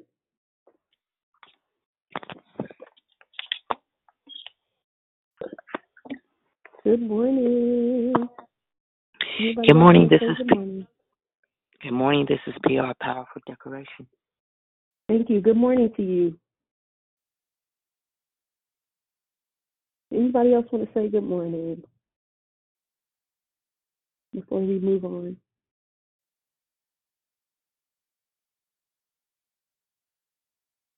All right. So we're going to move on to our Love, Life, and Victory portion of the call, where we're able to interact with each other, share thoughts, share reflections, share if you had a revelation, or you just want to piggyback or refresh of something that was stated, or this is a time for us to kind of to interact with each other and to have a moment of clarity. If something was unclear, I don't mind explaining or what have you. So we're going to open up that portion of the call. I first want to say, I'll reiterate this, and this will go into a question. So in relationship to repentance, okay, so I stated this, that repentance has 3 phases: a change of the mind, which is acknowledging the error. It's the first step to repentance is admitting you're wrong, right? The second phase is change of the heart, which means readjusting your posture and how you feel about the error, right? And then the third thing is a change of the will, meaning you're adjusting your behavior, your actions that resulted in the need to actually repent. So of these three phases, what is one of the phases that you feel like you struggle with the most? Is it the change of the mind, the change of the heart, or the change of the will? And so I'm going to open up the floor right now. In reference to the three phases of repentance, what do you find to be most difficult for you? Hey, Ray, it's Auntie Didi. You know what? Thank you, Little Mercy. This is such a good way to start this Monday off on the MLK, and I hope some of y'all know y'all Martin Luther King speeches. But for me, I honestly, we deal with the forgiveness piece because it ties into repentance too, and because I my heart, the way that it's set up, because when I love so hard. So when that hurt comes in, like you were talking about, you know, they were supposed to get you McDonald's and they took your money. So that kind of stuff, a lot of my stuff is childhood stuff, but Bishop Ross said something last night that made me think about it. We always say, oh, it's generational curses and things, but no, it's not. It's just bad behavior that it affects us. So it makes it hard sometimes to repent. Not it don't make it hard to repent, but to release that, right? We can say, oh, yeah, I've forgiven that person, but we can't forget because we have minds unless we have Alzheimer's or dementia. We'll remember the offense. Like you said, you can remember something when you were 3. I remember stuff when I was so young. When I bring it up to my mom and my siblings, they're like, that happened? Yeah. But I know my heart, right? So I have to repent on a regular basis and say, God, you take that. So I'm not holding on to it. I'm not holding grudges for real, because it's easy to say that we've let something go, but to really do that, that takes a work and it takes a will. So I thank you for saying that. We have to want it no matter what we say, that we're changing our mind and our heart postures change, but to really do that, it's a real thing. So I thank you so much. You got to fight for it. We have the right to it, but we got to fight for it. You got to fight for it, because you're fighting. You're fighting. The spirit man is fighting the flesh, because the flesh don't want to forget nothing. We want to keep a record of every wrong, right? I don't care. Excuse me. If it was that $10, right? Like we want to keep a record of it, and it's very important for us to, like you said, like give it away, like it doesn't belong to us. Excuse me, because at the end of the day, the things that have offended us, things that were done against us, it was not even about us. It just happened to us, and we've taken on that cloak, and we've covered ourselves in a cloak of unforgiveness. We've covered ourselves in a cloak of not. Yes, we don't forget. However, we are triggered to remember when something happens that reminds us of that thing. That's how our minds work. Our minds work on.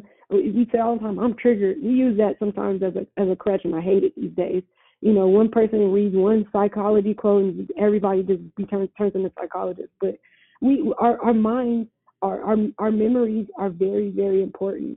And I'm going to say this, and now I'm going to move on. There was a story of a lady who was mean to an elephant. I know y'all seen this online, and that elephant went by and stomped on her grave. He found her grave and stomped on it, because they say that the minds of elephants they remember everything. And so she did him wrong, and so he went and pretty much in quote, he peed on her grave. You know, and so the mind is different. The mind is a very special place, and we have to find the space to take hold of things that give us good memories. But the things that don't, we still remember them, but we choose what we do with those memories. Do we use it as lessons of learning, or do we use it as a point to reopen wounds of offense? Right. So, thank you for that. Anybody else want to share? Hey, Ray, Michelle.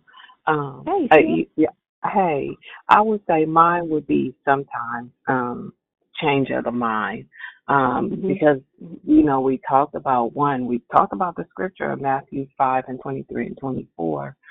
He said, "Leave your gift." He didn't care what you look like, who you are. He said, "Bring your gift to me." He didn't care. He don't care who you are, what status you got, what you did back then. Leave it here. And go get the relationship back with whoever you have a disagreement with. And it made me think about when I lived in this place and I had a neighbor above me, and she would do things just to spite me, like turn the music up loud at 1 in the morning. I know I never kind of did anything to her, but one day the Lord woke me up and he was like, I need for you to go apologize to her. And I was like, oh, she owed me an apology. I don't owe her nothing. And a lot of times we try to reason with God because of what we think or how we think. But a lot of times he's Alpha and Omega. So he knows the beginning and the end. He knows what she needed. And I said, I don't even live there no more, so I ain't gonna see her. I don't even got to worry about that. If you saw me through a door, okay. But lo and behold, we think we can get away scot free. We ain't gonna see him because we don't live by no more. But that same day, the Lord put her right in the same building where I was, and I was just like, okay, see, you funny. And I couldn't do anything but be obedient. And as I apologized to her, I said, I don't know why. I said, I'm going to be real honest. I don't know why I'm apologizing to you. I said, but the Lord told me that I needed to apologize. And she began to break down and cry and tell me that you just don't know what that means. So a lot of times we don't know what God's plan is, but the plan for us to be obedient is the plan that we should be obedient, to confess and repent those things. You made me laugh. You always made me laugh. I was like, I wonder did Jonah speak well, like Dory. Like Dory. That's what I was thinking about. Y'all know we feel right. And I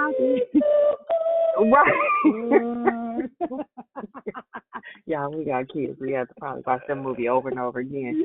And then another thing that I thought about last night, and I just said, okay, well, let me leave my gift here and let me tell Bree that I love her and I forgive her for giving me up to a sacrifice to the apostle last night. Because let me tell you, Bree, the Holy Spirit hovered with me all night. So for whatever reason, I thank you. I was just like, did she just point and give me up to the man of God? And I was trying to stay out of his way. But I thank you for whatever reason, the Holy Spirit told you. I was just trying to work the altar with you, sis. That's it. But I thank God that you were obedient and we worked together and that whatever it was that needed to be broken off me was broken last night. Whatever door that needed to be open was open last night, and whatever door was closed, I received it all. So I thank you. I thank you. Sometimes we be like, oh, my God. But I thank God for the move that he did, not just last night, but yesterday throughout the day. So I love you. Thanks. Great share, Ray. Thank you so much, Shell. Anybody else want to share? Raevyn. Hey. Hi, good hearing your voice. Out of the three that you said, I want to say my heart. Yeah, my heart. And as I was sitting here pondering, sometimes it's not the person, it's you, it's me. And I can take it the wrong way. They may not mean no harm, but because of my heart and like one of the sisters says, they love hard. And because I love hard and because I want things to go my way, and when it's not supposed to go my way, it's supposed to go God's way.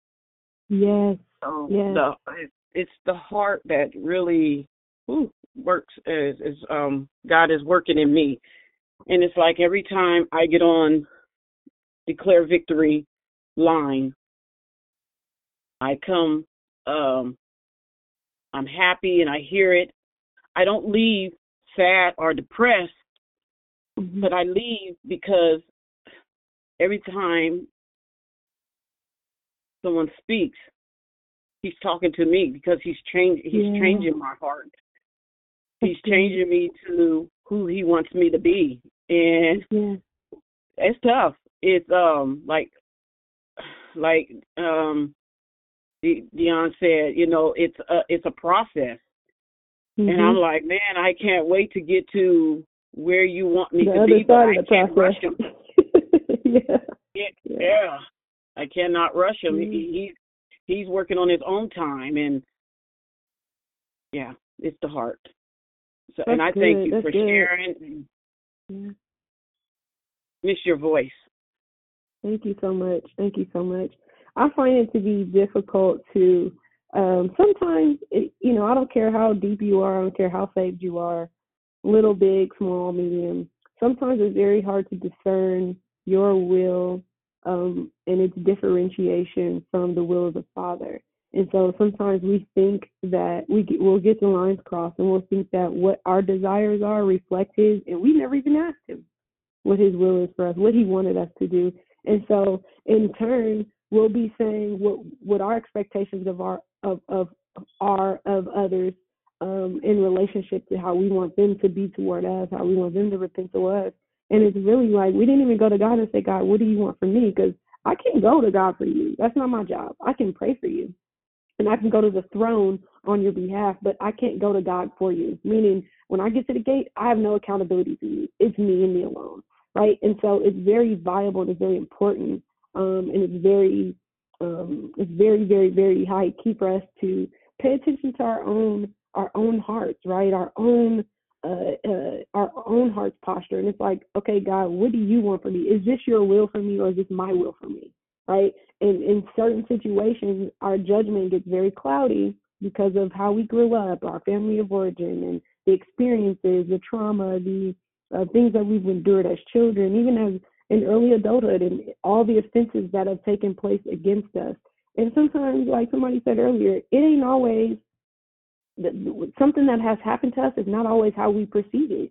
Sometimes it really was just an error on that person's fault, on that person's in that person's way. Like they didn't intentionally intend to hurt us. It was the way we perceived it, and it was through the lens of what we've experienced in the past. And so when you come to a point of repentance and you come to God and say, God, create in me a clean heart and renew your right spirit in me, and give me the urgency and the platform to go to that person so that we can work this thing out, you'll come to find out that that wasn't what they intended.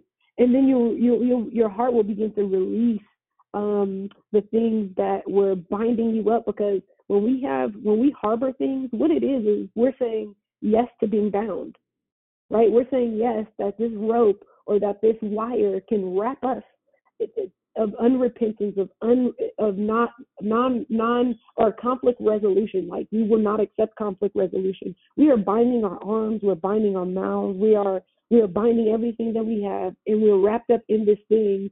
And then if there's another person that has offended us that we refuse to, or we've offended someone and we've not repented, or we haven't gone to that person, or we refuse reconciliation, there's another one wrapped around us. So all of these things, you have to look at it as all of these things are binding us up, and it is only God's hand and God's power and God's spirit and His might that can unravel these things. And it is not Him cutting the rope, it is not Him cutting the line, it is Him unwrapping us. It is that process that we talked about. It's a process. It is a process, and it is just turning us and turning us. And it is not a roundabout experience.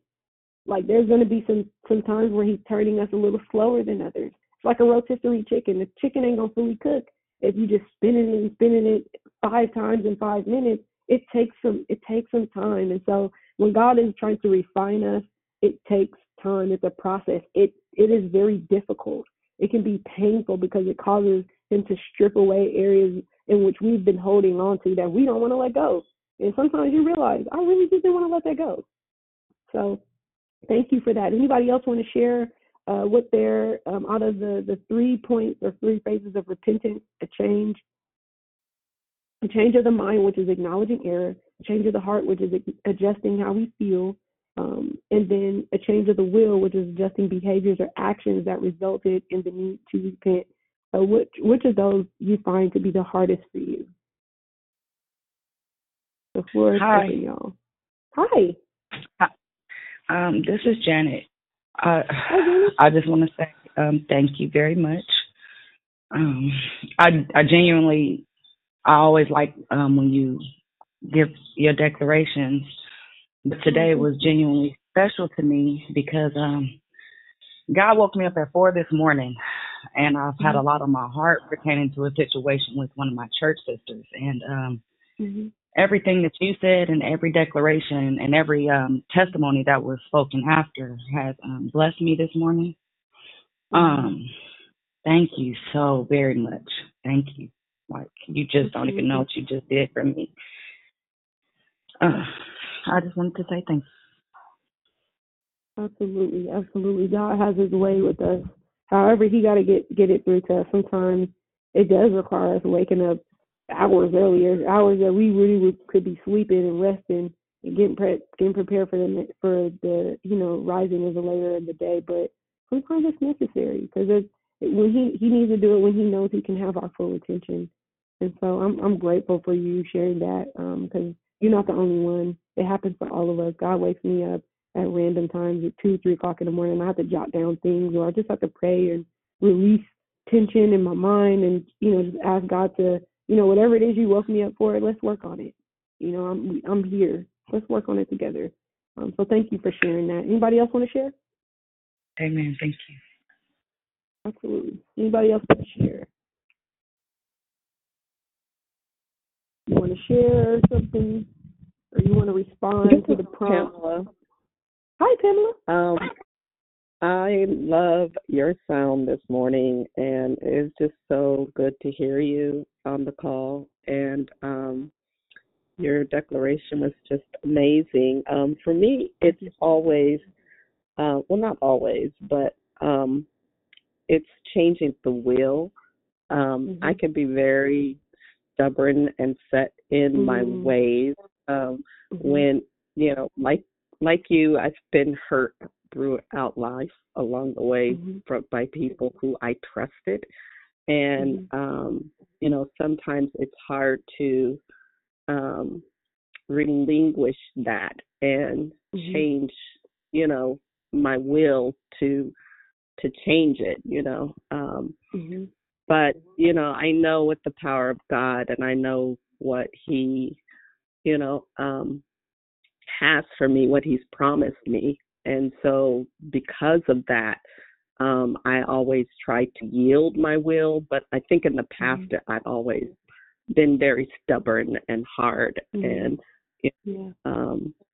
not be so quick to change my will. And still I have those moments where, it's difficult, where it's kind of like, no, I'm right. Like, they wrong, that was wrong, I'm not going to repent. I'm not going to say I'm sorry. I'm not going to, like, I was the one who was right in the situation, so thank you so much for your declaration. You sound amazing this morning, and I just love you to life. Thank you. Love you too. I love you so much. You said something that really hit home, and that is, the stubbornness. I'm very stubborn. I find that sometimes that is very difficult for me too. Like, you was in the wrong, or like I will hold on to, okay, so I grew up with a spirit of vengeance. Okay, if you did me wrong, I'm going to get you back. And it don't have to be like nothing deadly. Like, I was very mischievous, and I would find a way, like I would wipe a booger on the back of your neck and you didn't know. I know it's petty, but you guys work with me. I was a child, and that was my childlike version of getting people back. Like, I'm not gonna stab you, but I'm gonna do something where I am satisfied in how I feel, and then I would just let it go. And in my mind, I'm chuckling for 10 years later, like, that booger I wiped on the back of their neck because they hit me or they did, like. And so I walk through life just kind of pedaling in my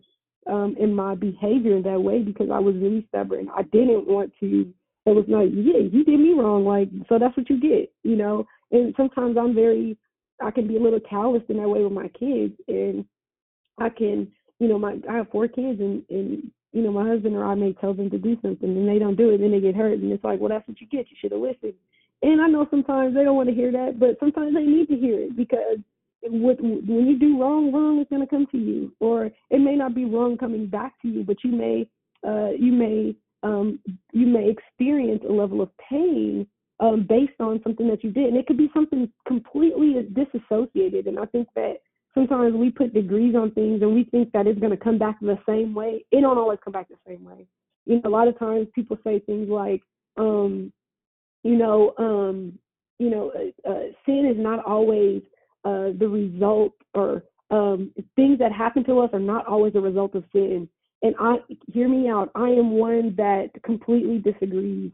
Sin is the reason why wrong is here, right? And so, in the event that we do things, we don't know how it's coming back. We don't, right? So sometimes it is a result of things that we've done 20 years ago. Yes, we've been forgiven, but that does not mean we will not reap what we sow. That does not exonerate us from reaping what we sow. That is why it's good for us to repent and turn away, meaning changing our behavior, changing our mind, changing our heart posture, changing how we feel, changing how we approach error, and changing how we the behaviors that we've exhibited that were not posturous toward the Father, right? They weren't positive. And so it's very important for us to do that. And so, like I said, as a kid, I struggled with that so much. I always, it wasn't vengeance is mine, saith the Lord. It was vengeance is mine, saith the Ray. Like it was that bad. And sometimes I struggle even still to this day with that. Like I was a prankster. And so if you did something, I'm going to find a prank to get you back. Like it was just, that was me. I was going to have the last laugh. And so I'll say this thing and then I'm finished. But I found that as an adult, it is translated into something different. What it looks like to me as an adult is, yes, a person has done something against me, but instead of sometimes me giving it to the Father, I feel like I have to justify my actions towards them, my attitude, because sometimes it's not a thing. Sometimes it's how we feel toward that person. Our heart's posture toward that person gets salty because they've done something to us 10 years ago and we haven't gone to them about it, right? So it's not always a physical thing. Sometimes it is just internal wars that we have not laid down before the Father. So anybody else want to share? Hey, Ray. Hey. You said something I had to think about when you talked about wiping buckets on people they didn't know, because that my brother who is he's 15 months older than me, right? And my sister Gloria and I kind of talked about just birth order. So because I'm the youngest, and he was so, I guess, devastated when my mom brought home this baby girl that, like, I grew up until I was like 10 thinking I was a boy because he was training me to fight and to do stuff like that. But when you said that, I'm like, that's why he's so petty. Even now at 57 and we're 56, we still have that brother-sister banter. And he'll do stuff like, oh, when you said that, I was like, that's what's wrong with him. But I also learned that when you said it, I think Pamela might have spoke of it too, the stubbornness to let stuff go because you want to get that person back, right? Yeah. That's something that we as believers, we don't think that we do that, but we do. Yeah. You know, even when we pray, if you listen sometimes, I'm very careful of who I share stuff with because you're not about to pray my stuff back on me in that tone. You know what I'm saying? Period. So you got to be careful. And this walk is real. You can walk around and have the look that you got it all together. You're not holding stuff in. But I bet you every person on this call, if they were real today, and I always say Mirror Ministry, sit a little while today and think about some stuff or some people or some places in your heart that you think you got it because you can quote them good old scriptures. I guarantee you it'll come to you, right? I think so. So. I love you for that, but with your petty self, that's probably. But I'm gonna say this, and I'm trying to be gonna better. say this last. No, but let me tell you how petty I used to be, and that's why now I've learned to not see. I'm a fighter, like physically, and I'm gonna get you if I have to stay up all night. So he had to change me. So now I just stop talking. So I don't say something crazy, and I don't these hands because I will fight in a heartbeat. So I had to learn not to do that. So y'all keep praying for me because I ain't all the way delivered. Okay, let's pray for one. We're gonna pray one for another because look, I need a little bit too. Anybody else want to share? Hey, this is Gloria. Good morning Gloria. again. Hey, I'm the thing that I thought about for me, it would be behavior. But as I think about it and look at how God works, I may be acting out or not acting according to where my stubbornness is in my behavior. But then God is always doing the run through all three cycles. Yep. My Absolutely. I was waiting on somebody to say that. Yes. Yeah, it's always readdress on all three, all my life, all the time, and it will continue for the rest of my life. So I appreciate him for that. And I appreciate you making it very clear that as believers, we are always addressing all three in order for us to be in the will of the Father, because that's what He wants, and that's what He's gonna get. So thank you.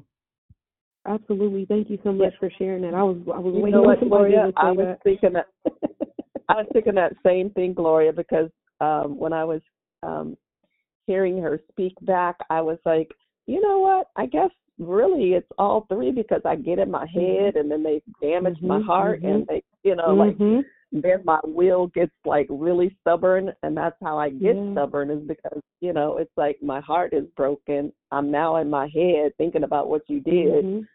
And so it is all three. Yeah. And then you think about the seasons of your life. In certain seasons, you have a stronger will to be faced with unforgiveness. If you're in a season of your life where people have just constantly hurt you, you're more apt to probably, even if you love hard, and it's probably because you love hard, you're more apt to be like, I'm tired of this. Why does this keep happening to me, God? I'm gonna just shut down, or like Dee Dee said, I'm gonna just shut down. Like I can't do this anymore. With dealing with people like this, send me somebody that ain't so hard to deal with. But typically, we're all hard to deal with at some point. But it's sometimes in certain seasons, one is harder than the other. But at some point, we've experienced difficulty in all three. I mean, some hard difficulty. It just depends on the situation. It depends on what God is trying to refine in us at that moment and trying to show us. Like with Jonah, excuse me, it was his will in that particular season of his life, but the will was a reflection of his heart posture and a reflection of his mind. In his mind, he made up in his mind, I don't want to go to Nineveh, right? But then in his heart accepted what he said in his mind, and then his will followed suit, right? So guess what? It all ended up with him in that well, floating with other fish that the well or the fish had been eating. So that's what I don't want to be. I don't want to be in the belly of a whale or belly of a giant fish. And I mean that figuratively and naturally too. I don't want to end up in the belly of a big fish because I disobeyed God and I didn't do what He called me to do. Because in the beginning, remember I shared that God calls us to this. Not only does He call us to people that He wants us to help, but He calls us to the people that He's helping. In addition to that, there's things that the thing He's calling us to, He's calling out of us as well. So He called Jonah to bring repentance, a point of repentance to the people of Nineveh. But that was a point of Jonah to be the repentance to be drawn out of Jonah as well, right? We gotta be the living testimony. We can't teach what we don't want to live out. So, yep. Thank you so much for that. Anybody else want to share? Hey, Ray, I wrote a note. It says it's natural for us to hide or harbor rather than to repent and be free. It is. Ask Adam and Eve. Yeah, it's very vulnerable to repent. Freedom is vulnerable. I don't know if anybody else has these experiences or has had these experiences, but when I was growing up, I love poetry, right? But I did not like going to church and they had like, when they would have somebody go up and tell a poem because they would be so dramatic and it was very vulnerable and they'd be having I didn't like that because it was very vulnerable and it was very intrusive and invasive, and it would invite the audience into a space of that person's interactions and how they presented the poetry that made me uncomfortable. And so that's what repentance and freedom is. When a person is confident and they're comfortable in repenting and they're comfortable in their freedom, it is uncomfortable for the people around them, right? Who are not free, who are not vulnerable. You see that with people who sometimes are not confident in their prayers.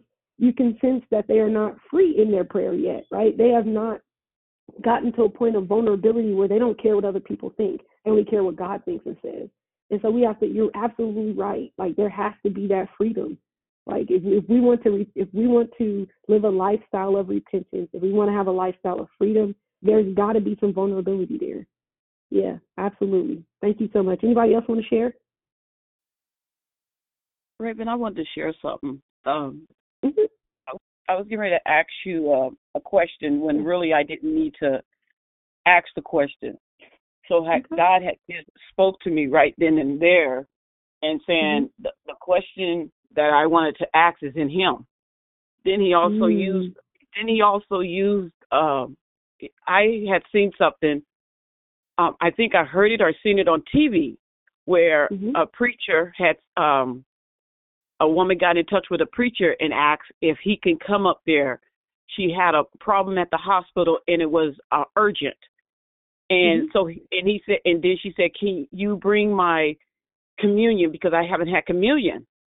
And so he went up there, and she said, "The reason I asked you to come up here is because I have a situation and it's a life threatening, and I wanted your opinion." And the reason I'm bringing this up because I was going to ask for your opinion when really I didn't need to. God is there. All I have to do is ask him. And I think sometimes what happens is when a person speaks well, I tend to gravitate to that and ask them when really all I have to do is ask God. And God would give me the answer right then and there. So I just had to share that because he had just brought that to my attention. That's it. Yeah, that's good. That's real. And I'm going to be honest. Excuse me. I'm sometimes guilty of that.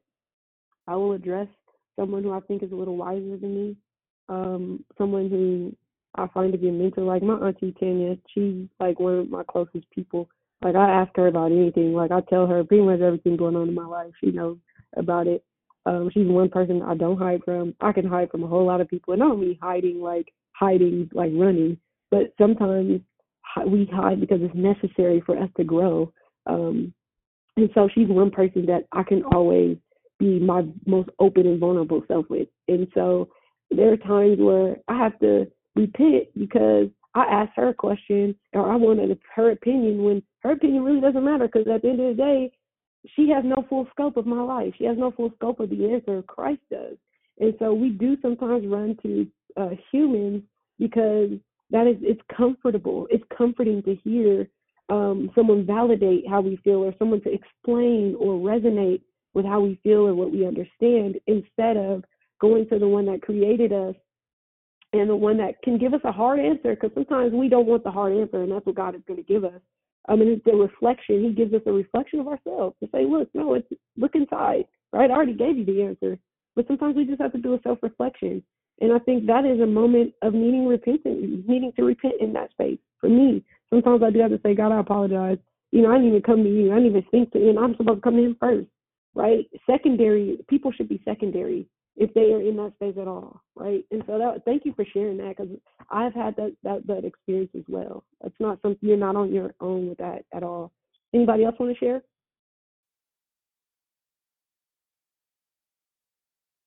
Anybody else? Hey, Raevyn. Hey, everyone. It's Christina Joy. I just wanted to say, hey.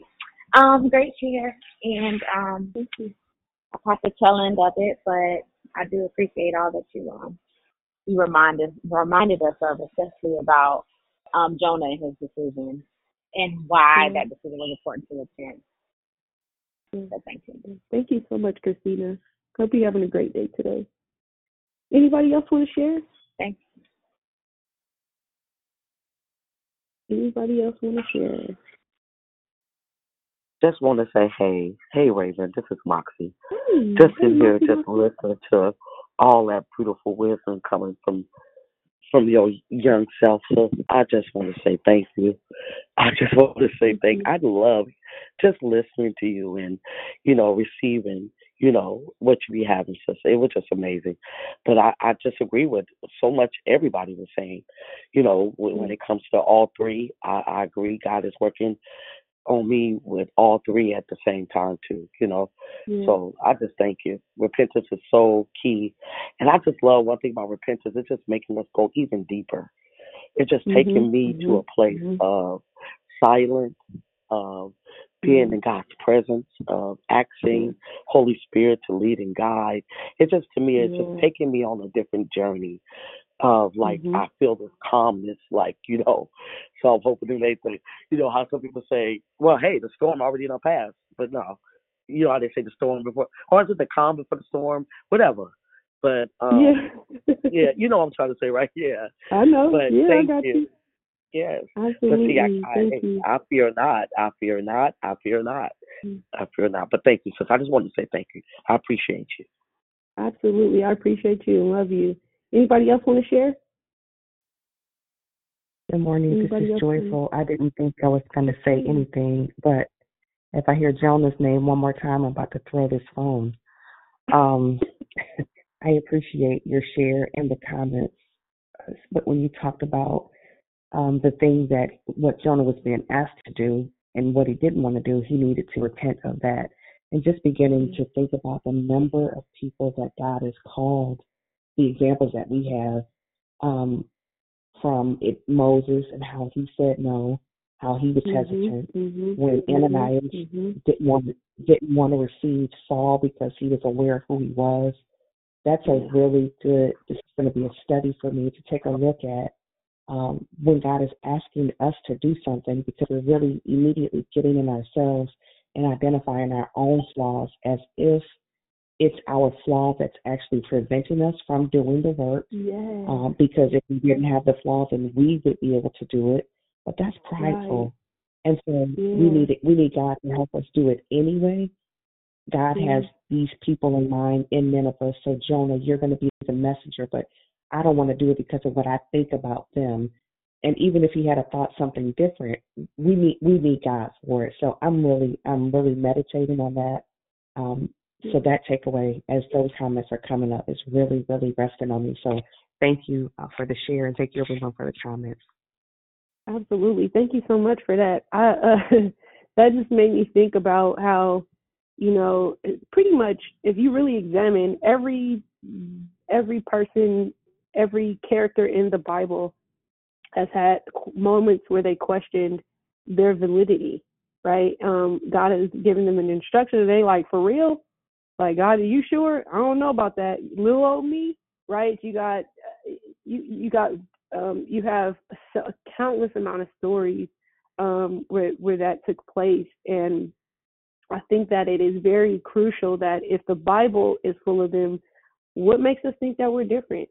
I think that we need to often examine, instead of saying, God, no, or God, why me, or I don't think I'm equipped for that. But because what you're saying is God is wrong, right? He's wrong about you. In which I serve a God who's never wrong. I serve a God who's righteous. He's not just right, but he's righteous, meaning he is righteousness. He is right. He's a representation of what is right, what is good, what is faithful, what is just. Every decision that he makes is what it is. And there's no wrong or invalidity in anything that he says. His word does not return to him void. And so if we look at it from that perspective, instead of saying, I cannot, but God, I trust you because you're not wrong about me. You're never wrong about me. And he proves it time and time again. Luckily, we're on the outside of these Bible characters. We're on the outside looking in. We know what the outcome is. They're living this out in these scriptures. They have no idea what the outcomes are. We're sitting here like, no, don't go that way. You're going to get ate, right? And then they're in there like, I'm just doing my thing. And then here comes Jonah, gets swallowed by a whale. We know he's going to get swallowed by a whale, right? But he doesn't. And so because we have the tools and the resources that they did it, we have an advantage. And the advantage is to say, you know what, God, this happened to this person. I'm going to just trust your will for my life because you never get it wrong. You are not wrong about me. What you say, what you've called me to is what you've called me to. And so what you've called me to, you are also refining out of me. He's never going to call us to something that he's not trying to work out of us, which in this example, Jonah, he was trying to call a point of repentance out of Jonah. And so because of that, he's called him to bring others to repentance. And so it's always that situation. Like if you look at David and Goliath, like he was like, but I'm a kid. Like I have no experience. I'm just a little shepherd boy, right? He diminished his own value in the face of God, right? And he diminished it so much that he prepared 5 stones and he only needed 1. We know 5 represents grace, but he didn't need the extra grace. He just needed 1 stone. But had he trusted God furthering before he got into the situation, if he just, he had the courage, but he had some apprehension at first, and so did the others around him. And sometimes others around us can influence our decisions they can influence how we feel in our heart. They can influence our will. And if we're not careful, we'll be surrounded by the wrong people who are not going to encourage us to a point of repentance. Oh, girl, you are right. You ain't got to apologize. You ain't got to say sorry. They was wrong. That's not the kind of people you need around you. You need the people who are going to call it out of you and say, nah, even if you're not out of line, if you thought about it, then you probably should go to them, right? Because sometimes God fashions it that way. Yeah, we're not wrong, but if you dreamt about it last night, go on ahead and take care of that. So I think that's just where we are and where we should be. Anybody else want to share? Hey, Raven, this is Lisa. I must admit that I slept. So I didn't hear all of that questions.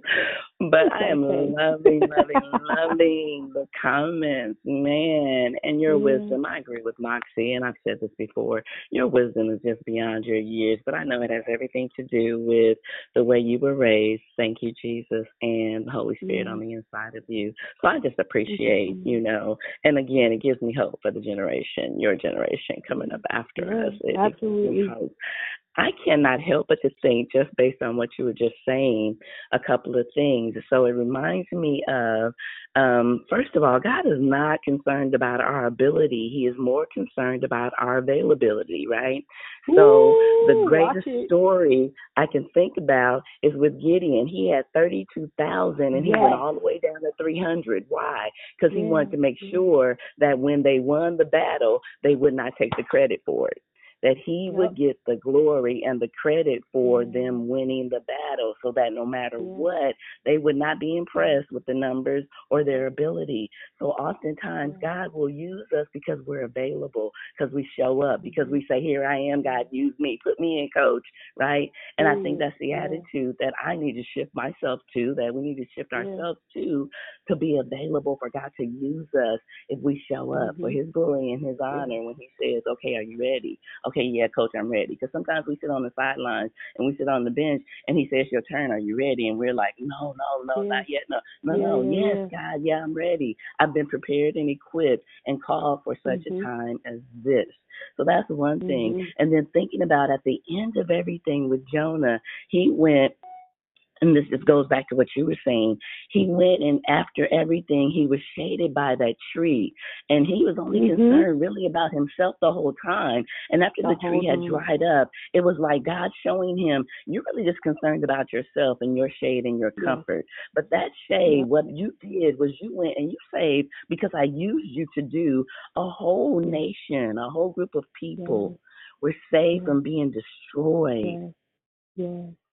So instead of us being, like you were just saying, concerned really about us, it's about people and souls, about them being reconciled back to Christ. Instead of us being uncomfortable, it's about somebody's life being changed.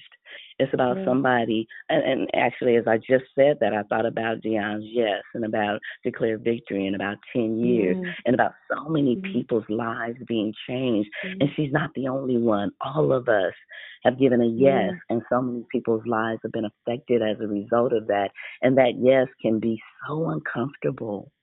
It can be difficult sometimes, right? It can be difficult sometimes, but it's worth it all. For somebody's life to be changed, for somebody's life to be saved, for somebody's life to be used for the glory of God. And sometimes we'll never see the end result, but I believe it'll all come out in the wash and glory. So I just want to share that. Thank you. Yes, thank you. And we're celebrating Martin Luther King today, and just imagine if he would have rejected the pull to change the nation and change the minds of people and the hearts and minds of people. Perhaps he would have said no. Perhaps we wouldn't be here today in the position that we're in, and able to intermingle with and be diverse and to learn to love each other. We still don't got it right, but he's not here to even enjoy the fruits of his labor, right? So with a day off. I think that period, with a day, he can't even enjoy his own day off. Come on.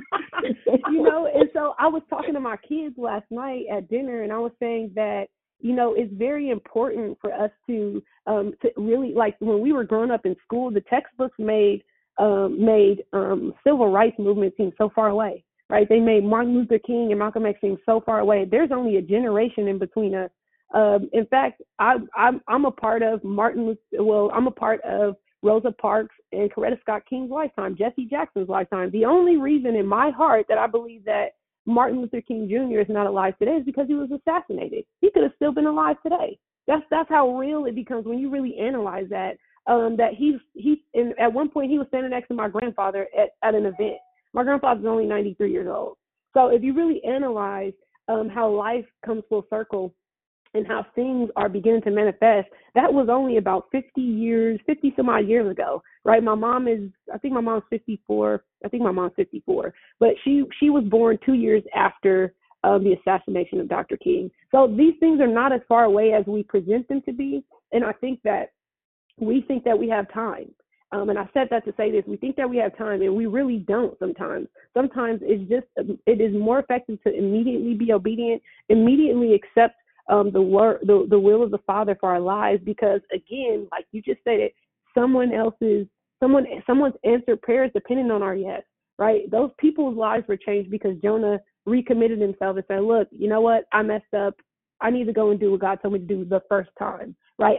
It's coming.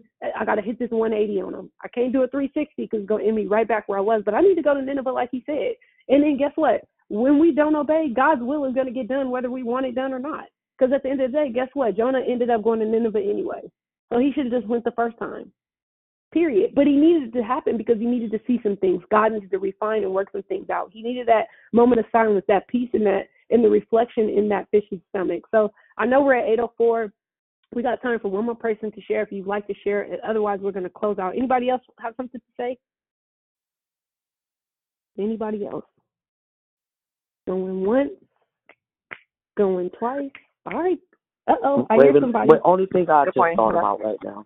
Well, okay, we got two people. Moxie, whoever that was, we're going to let her go first. Who was that? Okay. Where'd she go? Oh, this is me.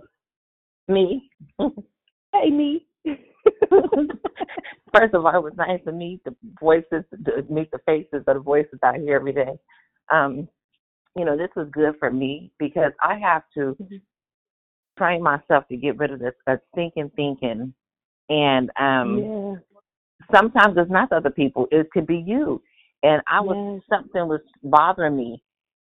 And I'm like, you know what? We ain't supposed to. I have to talk to myself. We're not supposed to think like that. No, food, that's old. No, stop. What? And I have to literally, what could I be doing right now? I got to get prepared for a 200-person catering job. So I immediately changed my mind to, let me see what I need with the ingredients. I need this, and I have to change that. And then it kept weighing on me. I was like, oh my God. So I know if I can't talk to nobody else, I can talk to my husband. And he is like, stress free. I always say he's just so. Men always are. He's so laid back. I'm like, damn, I gotta kick him for him to move. He's just so laid back. He's just drama free. And when I bring stuff to him, he always make me feel at peace. He was like, Ruth, don't even trip about that. And so, and then he allows, and then, because I know if I call somebody else, it's on and popping. Yeah. They're like, girl, no. You get an amen corner. I used to do those things, and we'd be on the phone all day and ain't got nothing accomplished. But I said, I can go to my husband. He put me right back where I need to be. And then, of course, I, prayed about it. And then I said, no, we're not even supposed to talk about that. And I got a lot of stuff done. But you have to get rid of that stinking thinking, because just when I said, oh, my life, I was just saying last week on when Deion when she did the declaration, on that peace, freedom and all that. And so that mind, that mind is a trip. I was just saying, and I just told him, I love my life. I love you. I'm so glad. Thank you for supporting me going to the, the event. Then bam. I was like, no, we ain't supposed to go there. So I was like, so you have to be careful that stinking thinking. I didn't praise everybody and all this, and then it's like, no. So we have, sometimes we can be our own worst enemies. Yes. And so I'm just glad you brought this up and talked about it. It was really good. And for me, and then now even talking about it, just, get that little piece, that little bit out of me out. Yeah. I'm good. Thank you so much. Good. I'm glad you're good. All right. Yeah, because I'm too blessed to be tripping. Yeah. Awesome. Old crap. We all are. We all are, absolutely. And after, all right, Moxie, and after you had. Saturday, go ahead. I'm sorry. No, honey, I'm sorry. I was just gonna say, and after Saturday, shoot, that was my husband was like, I'm so glad I came, because he knows the blessings that have come through this call. He knows the blessings that have come through this call, and the prayers that you guys have prayed on my family. Shoot, he said he wouldn't have missed it for the world, and they're still telling people I had a good time. We went to a whole gala in Vallejo, and he was more happy than me. So thank you guys, of course. I don't know if Deanna's on the line. Thank you, honey. Yeah. This call has been a lifesaver for all of us at some point in our lives. We've come to declare victory with, baggage or hurt and pain, things that we didn't even know we had. And then you get on here and you realize how much more you needed the camaraderie, to be affirmed with the word more than you need the affirmation from other people and the validation from other people. So absolutely, it's helped to change my life. Absolutely, absolutely, I can't express it enough. Moxie, go ahead, girlfriend. Okay. It was just came over me, you guys, when I was just sitting here and we was just listening, and I heard just was thinking of because we know God is all knowing, and we know He sees all, He knows all, we can't hide nothing from. I am first to confess that that's where my lack of repentance came from. It was just like when I just thought about it, like, but no, that's not what He said do. He said, confess, Moxie. I need you to come to me, confess those things so I can get that wickedness out of you. And that's why I just wanted to share that with my sisters and brothers too. Is don't allow the enemy to trick us. You know what I'm saying? To be like, oh, Father, forgive me my sins, whatever, however you talk to him, but, know that the veil is ripped. We get to have a relationship, we get to really talk to him, and we get to really confess. And I'm so grateful for that on today. So I just wanted just to encourage, everybody with that too. Don't allow the enemy to trick us with that. Oh, he knows. No, confess on today. Confess. Absolutely. I love it. All right, y'all, we 10 after. I'm going to let y'all go. It has been a pleasure to chat with you guys. Excuse me. It's been a pleasure to serve you, and the impartation that some of you have just, laid during the Love, Life, and Victory portion. I appreciate you guys. I thank you guys. You guys make it so pleasurable to share.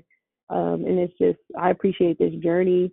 I didn't get to see you guys this weekend, but I do want to express my gratitude for the line and to Dion and just her yes has made a big difference and a greater impact in my life just through the line. And I've matured on and off the scene. So this has just been a great experience, and I'm looking forward to another 10 years. So you guys have a great rest of your day. Most people are off work. Those of you who are on the clock today, enjoy it. Eat some cake for Martin Luther King. Do something. Do the Dougie on Martin Luther King Jr. Boulevard somewhere, wherever, because it's always one, especially in a black neighborhood. They got some Martin Luther King Jr. Boulevard somewhere. Do something to acknowledge a man who's helped to change the trajectory of our futures. But y'all have a great day, and I will see and hear from you guys soon. All right, you guys, have a magnificent Monday. Love you guys. Bye, everybody. God bless you all. Enjoy your holiday. Walk in victory. Bye. Have a great day, everyone. Yeah.